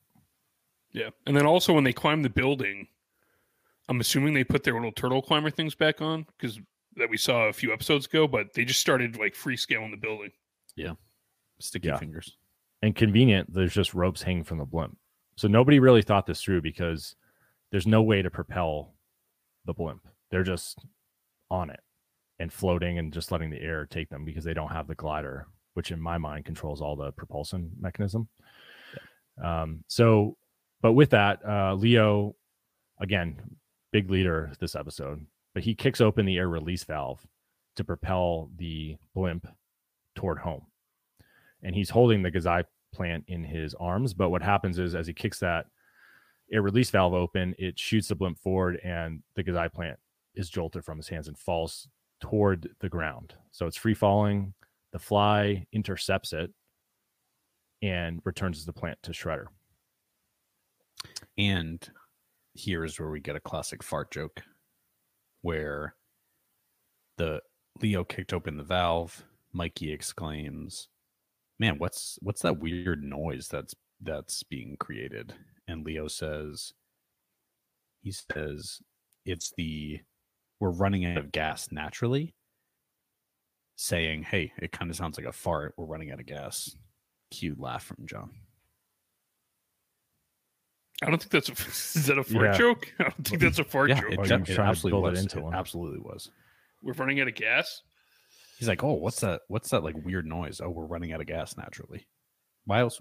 Gas? What are you talking about? It's a fart joke. Just not. There's no punchline. Whatever. Yeah. Either way, the blimp deflates, and Donnie reveals the next turtle tech, which is the Turtle Trooper Shoot Pack. or in other words, a parachute.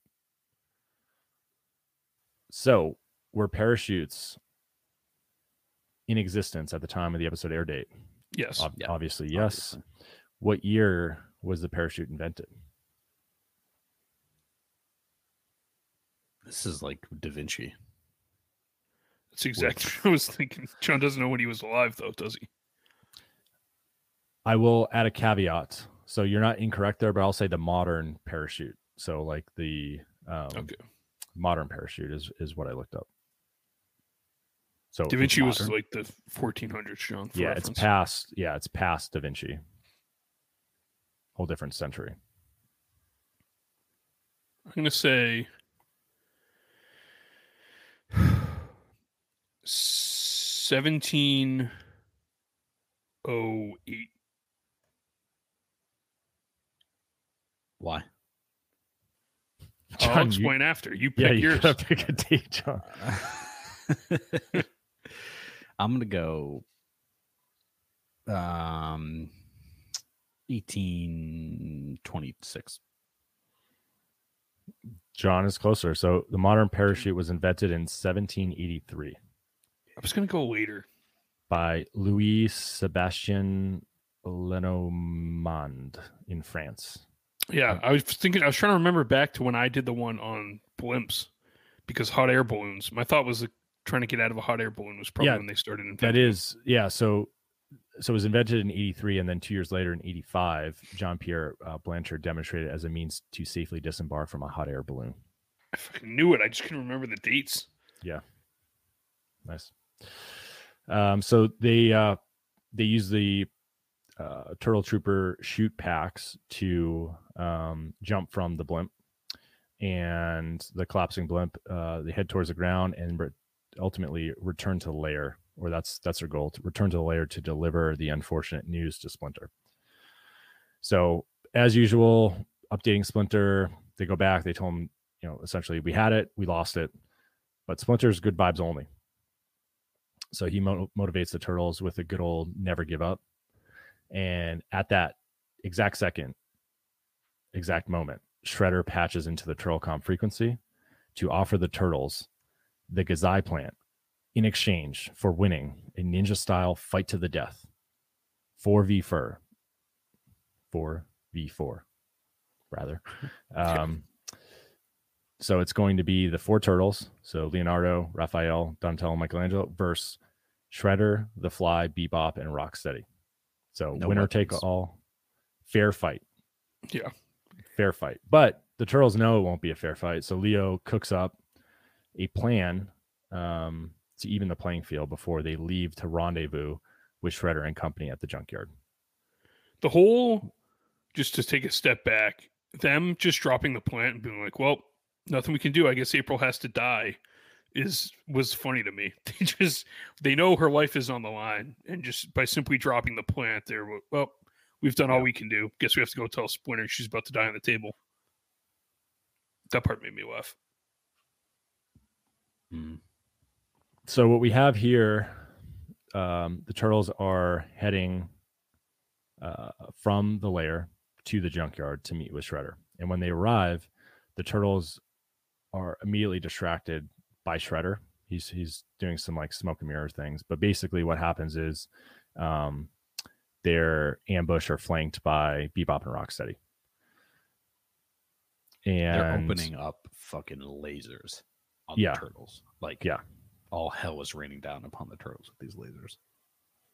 Yeah, which was funny because going into the fight, right before they left the sewer, Donnie was so eager to get out there. He was shadow boxing, basically, like ready to get at him. Which of all the turtles, to me, he's the most mild-mannered. Yeah, I agree. So there's heavy fire that ensues. It causes the turtles to retreat. And Raphael is, I think he's talking to Donnie, but he says he feels like they're intentionally being herded toward a trap. And they are, because what we saw at the opening of the scene is Shredder, Baxter, who is the Fly, Bebop, and Rocksteady installing our final turtle tech of the episode, which is the molecular structure shifter. So the molecular structure shifter permanently shifts a subject's phase forward 1 microsecond from the rest of the world. So to wrap up our Turtle Tech segment, did or does the molecular structure shifter technology exist at the time of the air date? No, it's time travel. Doesn't exist. Does it? No. You No, can't. There's no way. No, it doesn't. But what I will say is, this is where I spent the most time, because there's a unique article that talks about understanding of Einstein's theories of relativity. So I'm gonna nerd out here for a brief second, just to kind of set up something I thought was interesting. So basically, Einstein proposed that the measured interval between two events depends on how the observer is moving. So there's this twin paradox. That's the easiest way to describe it. So suppose Sally and Sam are twins. Sally boards a rocket ship and travels at a high speed to a nearby star, turns around and flies back to Earth while Sam stays at home. For Sally, the duration of the journey, let's say, is 1 year. But when she returns home and steps out of the spaceship, she finds 10 years have elapsed on Earth. Her brother is now 9 years older than she is. So that's Interstellar is a movie, awesome movie. I highly recommend it.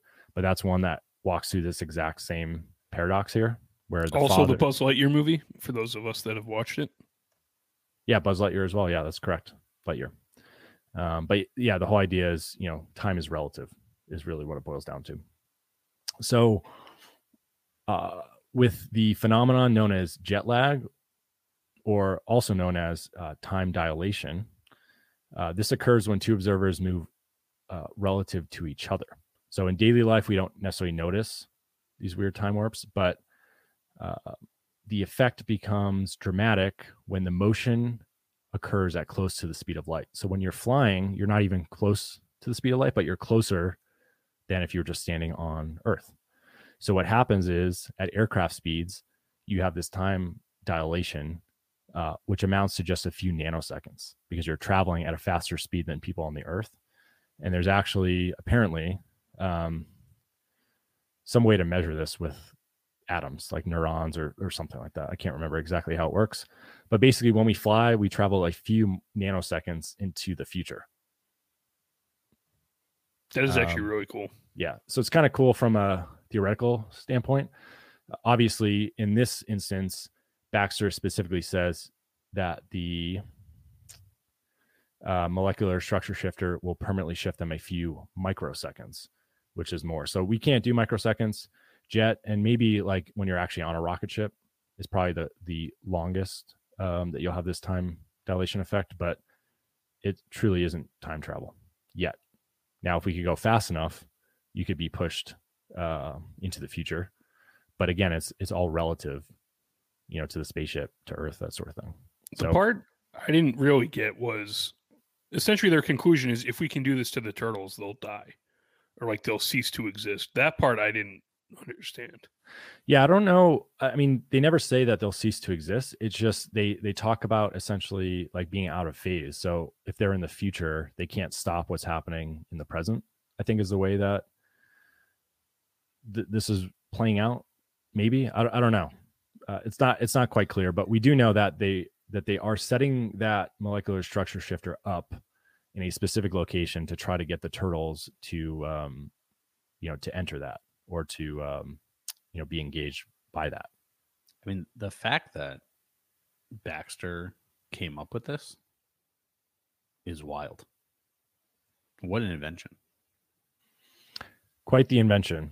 And a whole lot has happened in this episode. So just to recap to where we are right now. So we're in the junkyard. Shredder had poisoned April using a rare plant to lure the turtles to a greenhouse for an antidote so that he, a cross-mutated Baxter Stockman fly, Bebop and Rocksteady could destroy them. So that's kind of the whole plot behind this episode. The turtles escape with a Gazai plant, only to lose it in a crossfire battle with Shredder. Shredder offers that Gazai plant back to the winning team in a fight to the death style match. And yeah, so that's kind of where we're at. So we're in the junkyard. turtles are being herded. So during that battle, Bebop and Rocksteady Heavy Fire is pushing the turtles towards the molecular structure shifter. Just before they reach the trap, we get more theme music, which means only one thing, that Splinter is blasting through the junkyard in the turtle van. He disarms Bebop and Rocksteady with the turtle van lasers. So again, everyone's shooting this episode has been phenomenal. Mm-hmm. Yeah, and when he came rolling in, it was like a stand up and cheer moment for me. Yeah, it felt like in the Avengers when they all come through the portal, like Splinter just fucking busted into the turtle van. Was awesome. Yeah, first appearance driving the turtle van. He's been in it before, but April's been driving. So old man leaves a lair, which we haven't seen in a while either, and is just flying around in the turtle van. So he disarms Bebop and Rocksteady.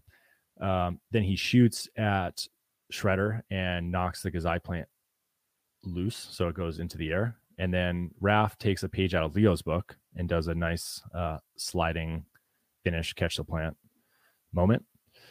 And then Shredder's pissed off. So Shredder commands the Fly to retrieve the Gazai plant from Raph, but instead Baxter overshoots Raphael and goes right into the molecular structure shifter. So the thing that he had just finished installing is ultimately his demise. So Baxter, as the Fly, is in the future. Yeah, and when Baxter gets phased out, Shredder's only response is, "Oh blast! Oh blast!" And then he's like, "Fuck, we got to get out of here." Which retreat. Yeah, like you're not best friend, but like your, closest ally, just basically got disintegrated, and all you can say is, "Oh blast." Yeah. Rough. It's been a rough 24 hours for Baxter, just going through portals, getting mutated, just not ideal. Yeah, not ideal. So Shredder, Bebop, and Rocksteady, they retreat. Splinter, I think this is a scene where he blushes because does Leo say something like, Master, I thought you always preached what was it? Non-violence. So we get a blushing Splinter, which I'm going to screen grab that and definitely use that as a social media post at some point. But then we're back in the lair. Splinter prepares the antidote. He adds it to a potion and then administers it to April, who is immediately cured and wakes up to a strange odor. A fart joke, Joe? Yeah. So it's not another Doku plant, but in fact, Michelangelo's latest pizza creation. And what was that pizza, John? It was anchovies smothered in Gazai leaves. Yes. So anchovy. Well, this will be the fourth time that anchovy has been on the wheel. It's unbelievable. So we've got 3 active with the inclusion of this one. John has already eaten 1 anchovy. Since Gazai leaves in Gazai plant does not exist, I just went with mint for the image, but I guess I could leave it up to whoever gets that to actually choose which edible leaf we want on the pizza. That will be perhaps that will be added to the wheel, and then we end the scene with more cheesy jokes. I think there's a few cheesy jokes exchanged. So long episode, this one, whole lot going on, but what'd you guys think overall? This is my favorite episode so far. Each episode is becoming my favorite, but I like this one a lot. Yeah, this one's good. Yeah, this is a good one. I personally like the pizza monsters, but yeah, I'm glad that Bebop and Rocksteady are back in action. Krang is looking like a fool. Baxter turns into a villain, even more so with powers. So good episode. Yeah, I'd say the Pizza Monster episode was more action packed, but this episode had a lot of funny moments that I liked. Yeah, and variety, I think, too. So at this point, we'll move into the villain power ranking.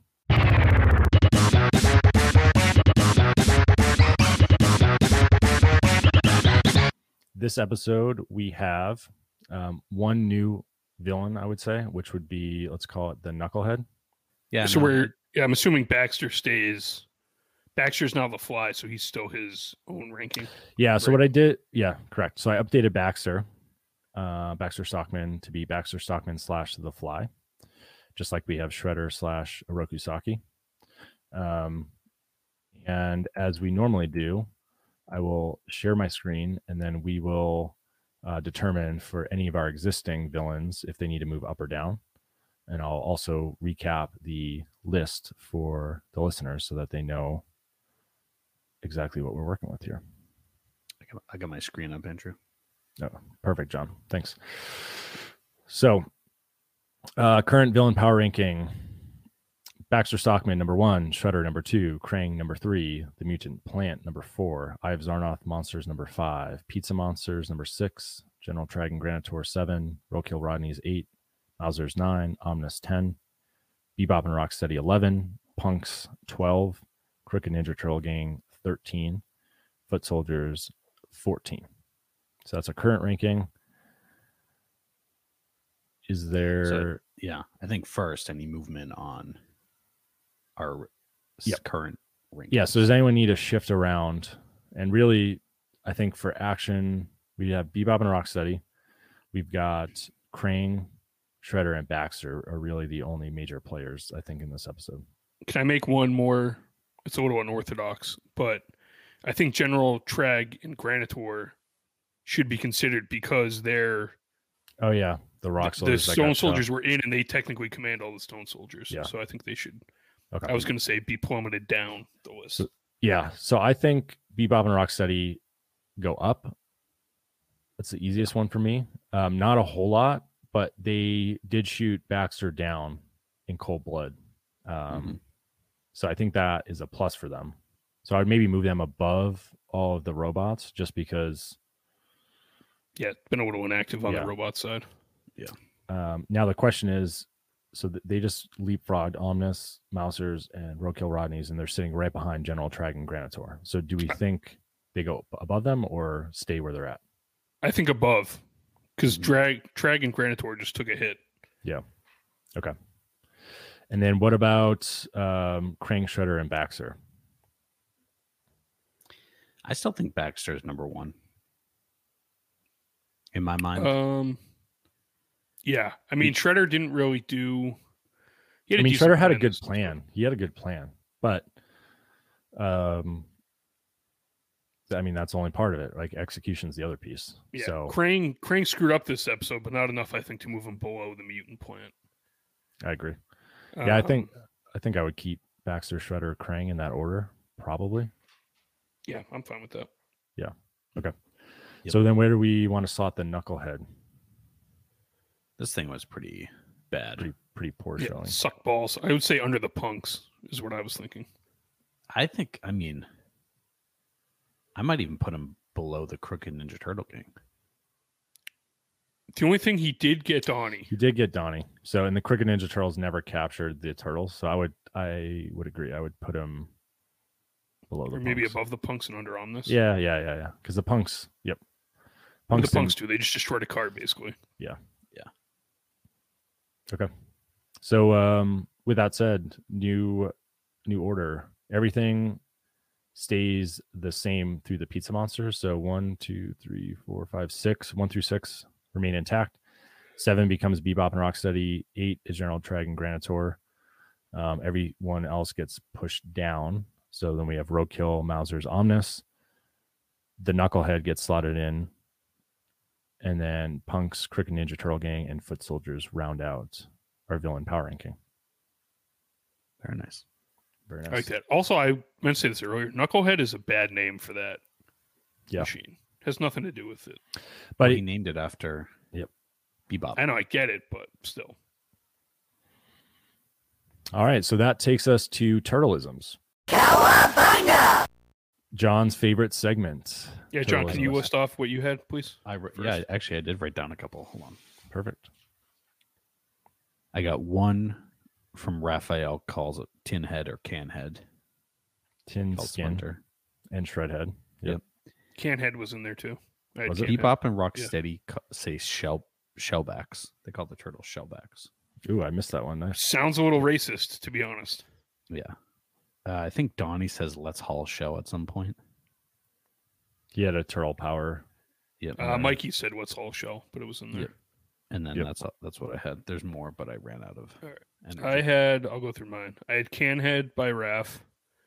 Boogie. Mikey says Boogie at one point. Mondo What's Hungry. Mondo Hungry by Mikey. What's All Shell by Mikey. Mondo Confused by Mikey.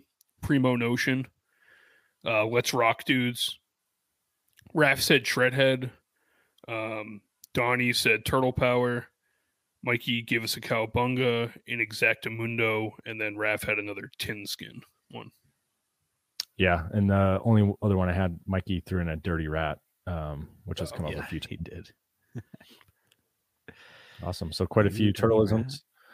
Now we're going to go to a new segment. So we've teased this one for a little while. This is our Twitter poll.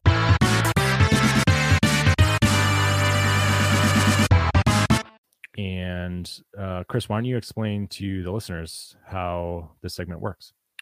Yeah, so the way the segment works moving forward, following the release of each episode, typically on Wednesdays, we will tweet out a poll from that episode's segments. So last week, if you remember, we did best, worst chores. So we had a little graphic. We listed everybody's picks, and we will let the fans decide who won that segment via a Twitter poll. So last week, best worst chores, we had John win the poll with 50% of the vote. He had best chore as grocery shopping, worst chore as raking leaves. And Andrew, the loser, who will now be punished with spinning the pizza wheel, had only 17% of the vote. Yeah, I think it was only my vote too. Like I'm the only one that voted for me. Yeah. So his best worst, he had best chore mowing the lawn, worst chore folding laundry. Yeah. So moving forward, the results of this poll, whoever finishes last will be punished with spinning the pizza wheel at the end of the episode. Yeah, I think what got me is the folding laundry. I think some people don't see that as bad as either cleaning the bathroom or raking the leaves. Yeah. But I was very surprised Chris scored above me. I thought Dustin. John was going to lose, to be honest. Yeah, I but think John he stacked the votes. Yeah. A couple burner accounts out there voting in John's favor. Because he was behind to start, and then he leapt into the lead suspiciously overnight. Yeah. Voted? No. You can only see the total votes. Six votes. Yeah, so we definitely want to up that. So good start, but we'd like to increase. So we'll try to get more interaction with that. Half but the this votes you're looking at them. Yeah. So this will be weekly. So we'll do maybe a little recap of I don't know. Can we put a caveat in? Yeah. We cannot vote for ourselves. We all voted for ourselves, honestly. I think a little gamesmanship would be, we have to vote for one of the other two. All right. Okay. That's fair. How are we going to prove that? That's fair. Just honor system, John. Okay. And I'll save one of our questions. I might have to hold my vote till the end. Yeah. To sway it. Yeah. To see which one. Well, we will have a themed question, saving it for the end of this episode. So we'll have one for this week. But to Chris's point, that brings us to pizza time and the pizza wheel. Pizza time. So as the loser, I am spinning the wheel. We have a few additions this week to the pizza time wheel. The first is, and I'll change this graphic after, but I had, you can see here, this was my margarita, little mozzarella with some basil. So I will change that to sauce only after this. And then the other one we had was anchovy and gazai leaf, or in this case, anchovy and mint. But there's 17. I'm not going to go through them all. There are 17 options on this wheel. Lots of anchovies, some meat. There's peanut butter and jelly, banana and sausage. There's still some wild ones. But what we will do here is spin the wheel. Chris, which one would be your least favorite? Just looking at the wheel right now. Least favorite. I hate mint, so probably the gazai leaf one. John, what about you? I still hold true with banana or sashimi. Sashimi. That's your least favorite. I think, yeah, I don't know. I just wouldn't want it. All right, I'm gonna do a little shuffle. I'm gonna do 2 shuffles. My least favorite is definitely gonna be peanut butter and jelly. I just think that will be too sticky, too sweet, too overpowering. But I'm ready to spin. So here we go. Best music in the podcast is playing right now, so you listeners enjoy it. Oh, get there. Oh, Yeah. banana and sausage. All right. Oh, that's like an original. That's been on there Yeah. forever. It's been on there for a long time. Season 1, episode 1. All right. Well, that should be enjoyable. So I will be eating that. It's interesting you had a sliced banana, but a non-sliced sausage. Yeah, it was just what I could find. What I could find via Google. So that wraps up the pizza time. So we'll head to send off. So that concludes season 2, episode 7, entitled "Enter the Fly." John, anything that you would like to plug before we sign off? Yes, I would want to plug. Actually, last episode at the end, I had teased a question that I had for you all that I forgot to ask at the beginning of the show. So I'm gonna, for all the listeners that have stayed this long, a little extra here. So here's the question, and I'm not going to take credit for creating this because I saw it on another media platform, but I can't remember what it was. So, what sport would be the funniest to watch if you had all of the athletes needing to make a minimum amount of alcohol consumption beforehand? So they would drink before they would compete? Yeah. What would be the sport do you think funniest? would be the funniest. Yeah. I'll start here Sport. if you want. I'll start. Okay. I would say gymnastics. Pretty good.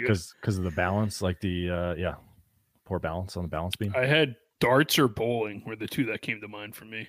Darts would be a little dangerous. Bowling, I think, would be funny. I know, but I feel like I only ever play darts or bowl while I'm drinking. Yeah, that's actually a good point. My answer is gonna be NASCAR. Oh yeah, If you had a bunch of people. It'd Yeah. be deadly. Yeah, that would be deadly. It would be entertaining. Yeah, that would be NASCAR. So that's what I had for us. I'll try to incorporate some more questions that I come up with end of episodes. But yeah, I thought it was funny. Chris, how about you? Anything you want to mention, plug? Nothing to plug, but I'm looking forward now that Baxter's theoretically in the future. I'm hoping we get what's the Robo Lockjaw, whatever his name is. What's the robotic turtle's name in the game? Oh, Metalhead. Metalhead. Yeah, I'm Yep. hoping this leads to Metalhead episode or something in the future would be nice. Very good. Well, from my side, I do want to say this week is the Target Con / Haulathon 2.0. So for any TMNT action figure hunters, this is your week to go out and get the latest releases. So I did just send you guys a link to what is being released this week. I don't know if you have a horse in the race of what you would buy if you were out there looking at some of these TMNT Haulathon releases. I'll start with mine as you guys look at yours. Yeah, I'll start with mine. I'm a huge proponent for the TMNT animated series accessory set. So this one, I guess these are live links to Target, so I don't know if they're actually going to be live here. But if you Google it, it comes with a whole lot of stuff, but probably the most interesting, the mini turtles. So at some point, turtles get they don't just get shrunk, but they get like reverted to their childhood self. So you get those. The other thing you get too is the TV from the living room. So it's pretty cool. What else do we got here? There's I see this link. Do they call Bebop and Rocksteady Mighty Hog and Rhino Man? Those were, yeah, so that's a release when they're superheroes. So they actually are dressed up as Rhino Man. Oh yeah. And Mighty Hog. I'll just run through all the releases here. So we've got TMNT Ronin Ultimate Red and Black. We've got the animated series Mona Lisa and Dirk Savage. So that's a cartoon. We've got the cartoon Rex 1. Rex 1's pretty cool. He's a robotic police officer. We've got the cartoon Lotus and Chaka Hitachi. We've got Rhino Man and Mighty Hog, as John mentioned. We've got Usagi Yojimbo in black and white. The accessory pack, we have Jersey Red and Grunt. So we've got 2 more of the punks that are coming out. Some Mirage comic ones. What else is notable here? And yeah, a few other Universal Monsters, et cetera, et cetera. So yeah, it's about a dozen that are dropping. Looking at the list, the Man Ray one looks pretty sweet to me. Yeah, Man Ray. Which I thought was just a SpongeBob character. I didn't realize was a TMNT character. But then when you follow the link, he's part of the Mutanimals. And these are some of the cooler characters from the show that I remember from the video game. Yeah. John, what about you? What are you thinking? I think I kind of like Rhino Man or Mighty Hog and Rhino Man as like the superhero. Just looking at some of the pictures, I love a good cape. Yeah. Cool. Well, good luck to everyone on that. Just to add, I should hopefully have a show and tell for next episode. I told you guys what I ordered. I'm just waiting for it to get delivered. So hopefully it's here next week in time for the show. What about the merch? Still working on it. When your TikTok's ready, we'll put the merch on it. my TikTok will be ready when I have some merch. No. The one thing I did forget to add. I watched Batman vs TMNT, the movie, which I didn't even know that was a movie. When did that come out? 2019. So what? Yeah, okay. It's I learned about it recently. It's probably the most comic centric adaptation because there are deaths in that movie. It's a cartoon. So I do recommend it if you want a little, especially if you're watching the 87, you want a little bit on the other end of the spectrum, not comedy, but more action. Check it out. Not my favorite. I would probably slot it behind 07. Yeah, I like the 90s movie. I like the 07 is my number 2, and that's probably my number 3, but we're checking out. So awesome. Nice. Cool. Well, with that said, cowabunga, everyone. See you next week. Adios. See you.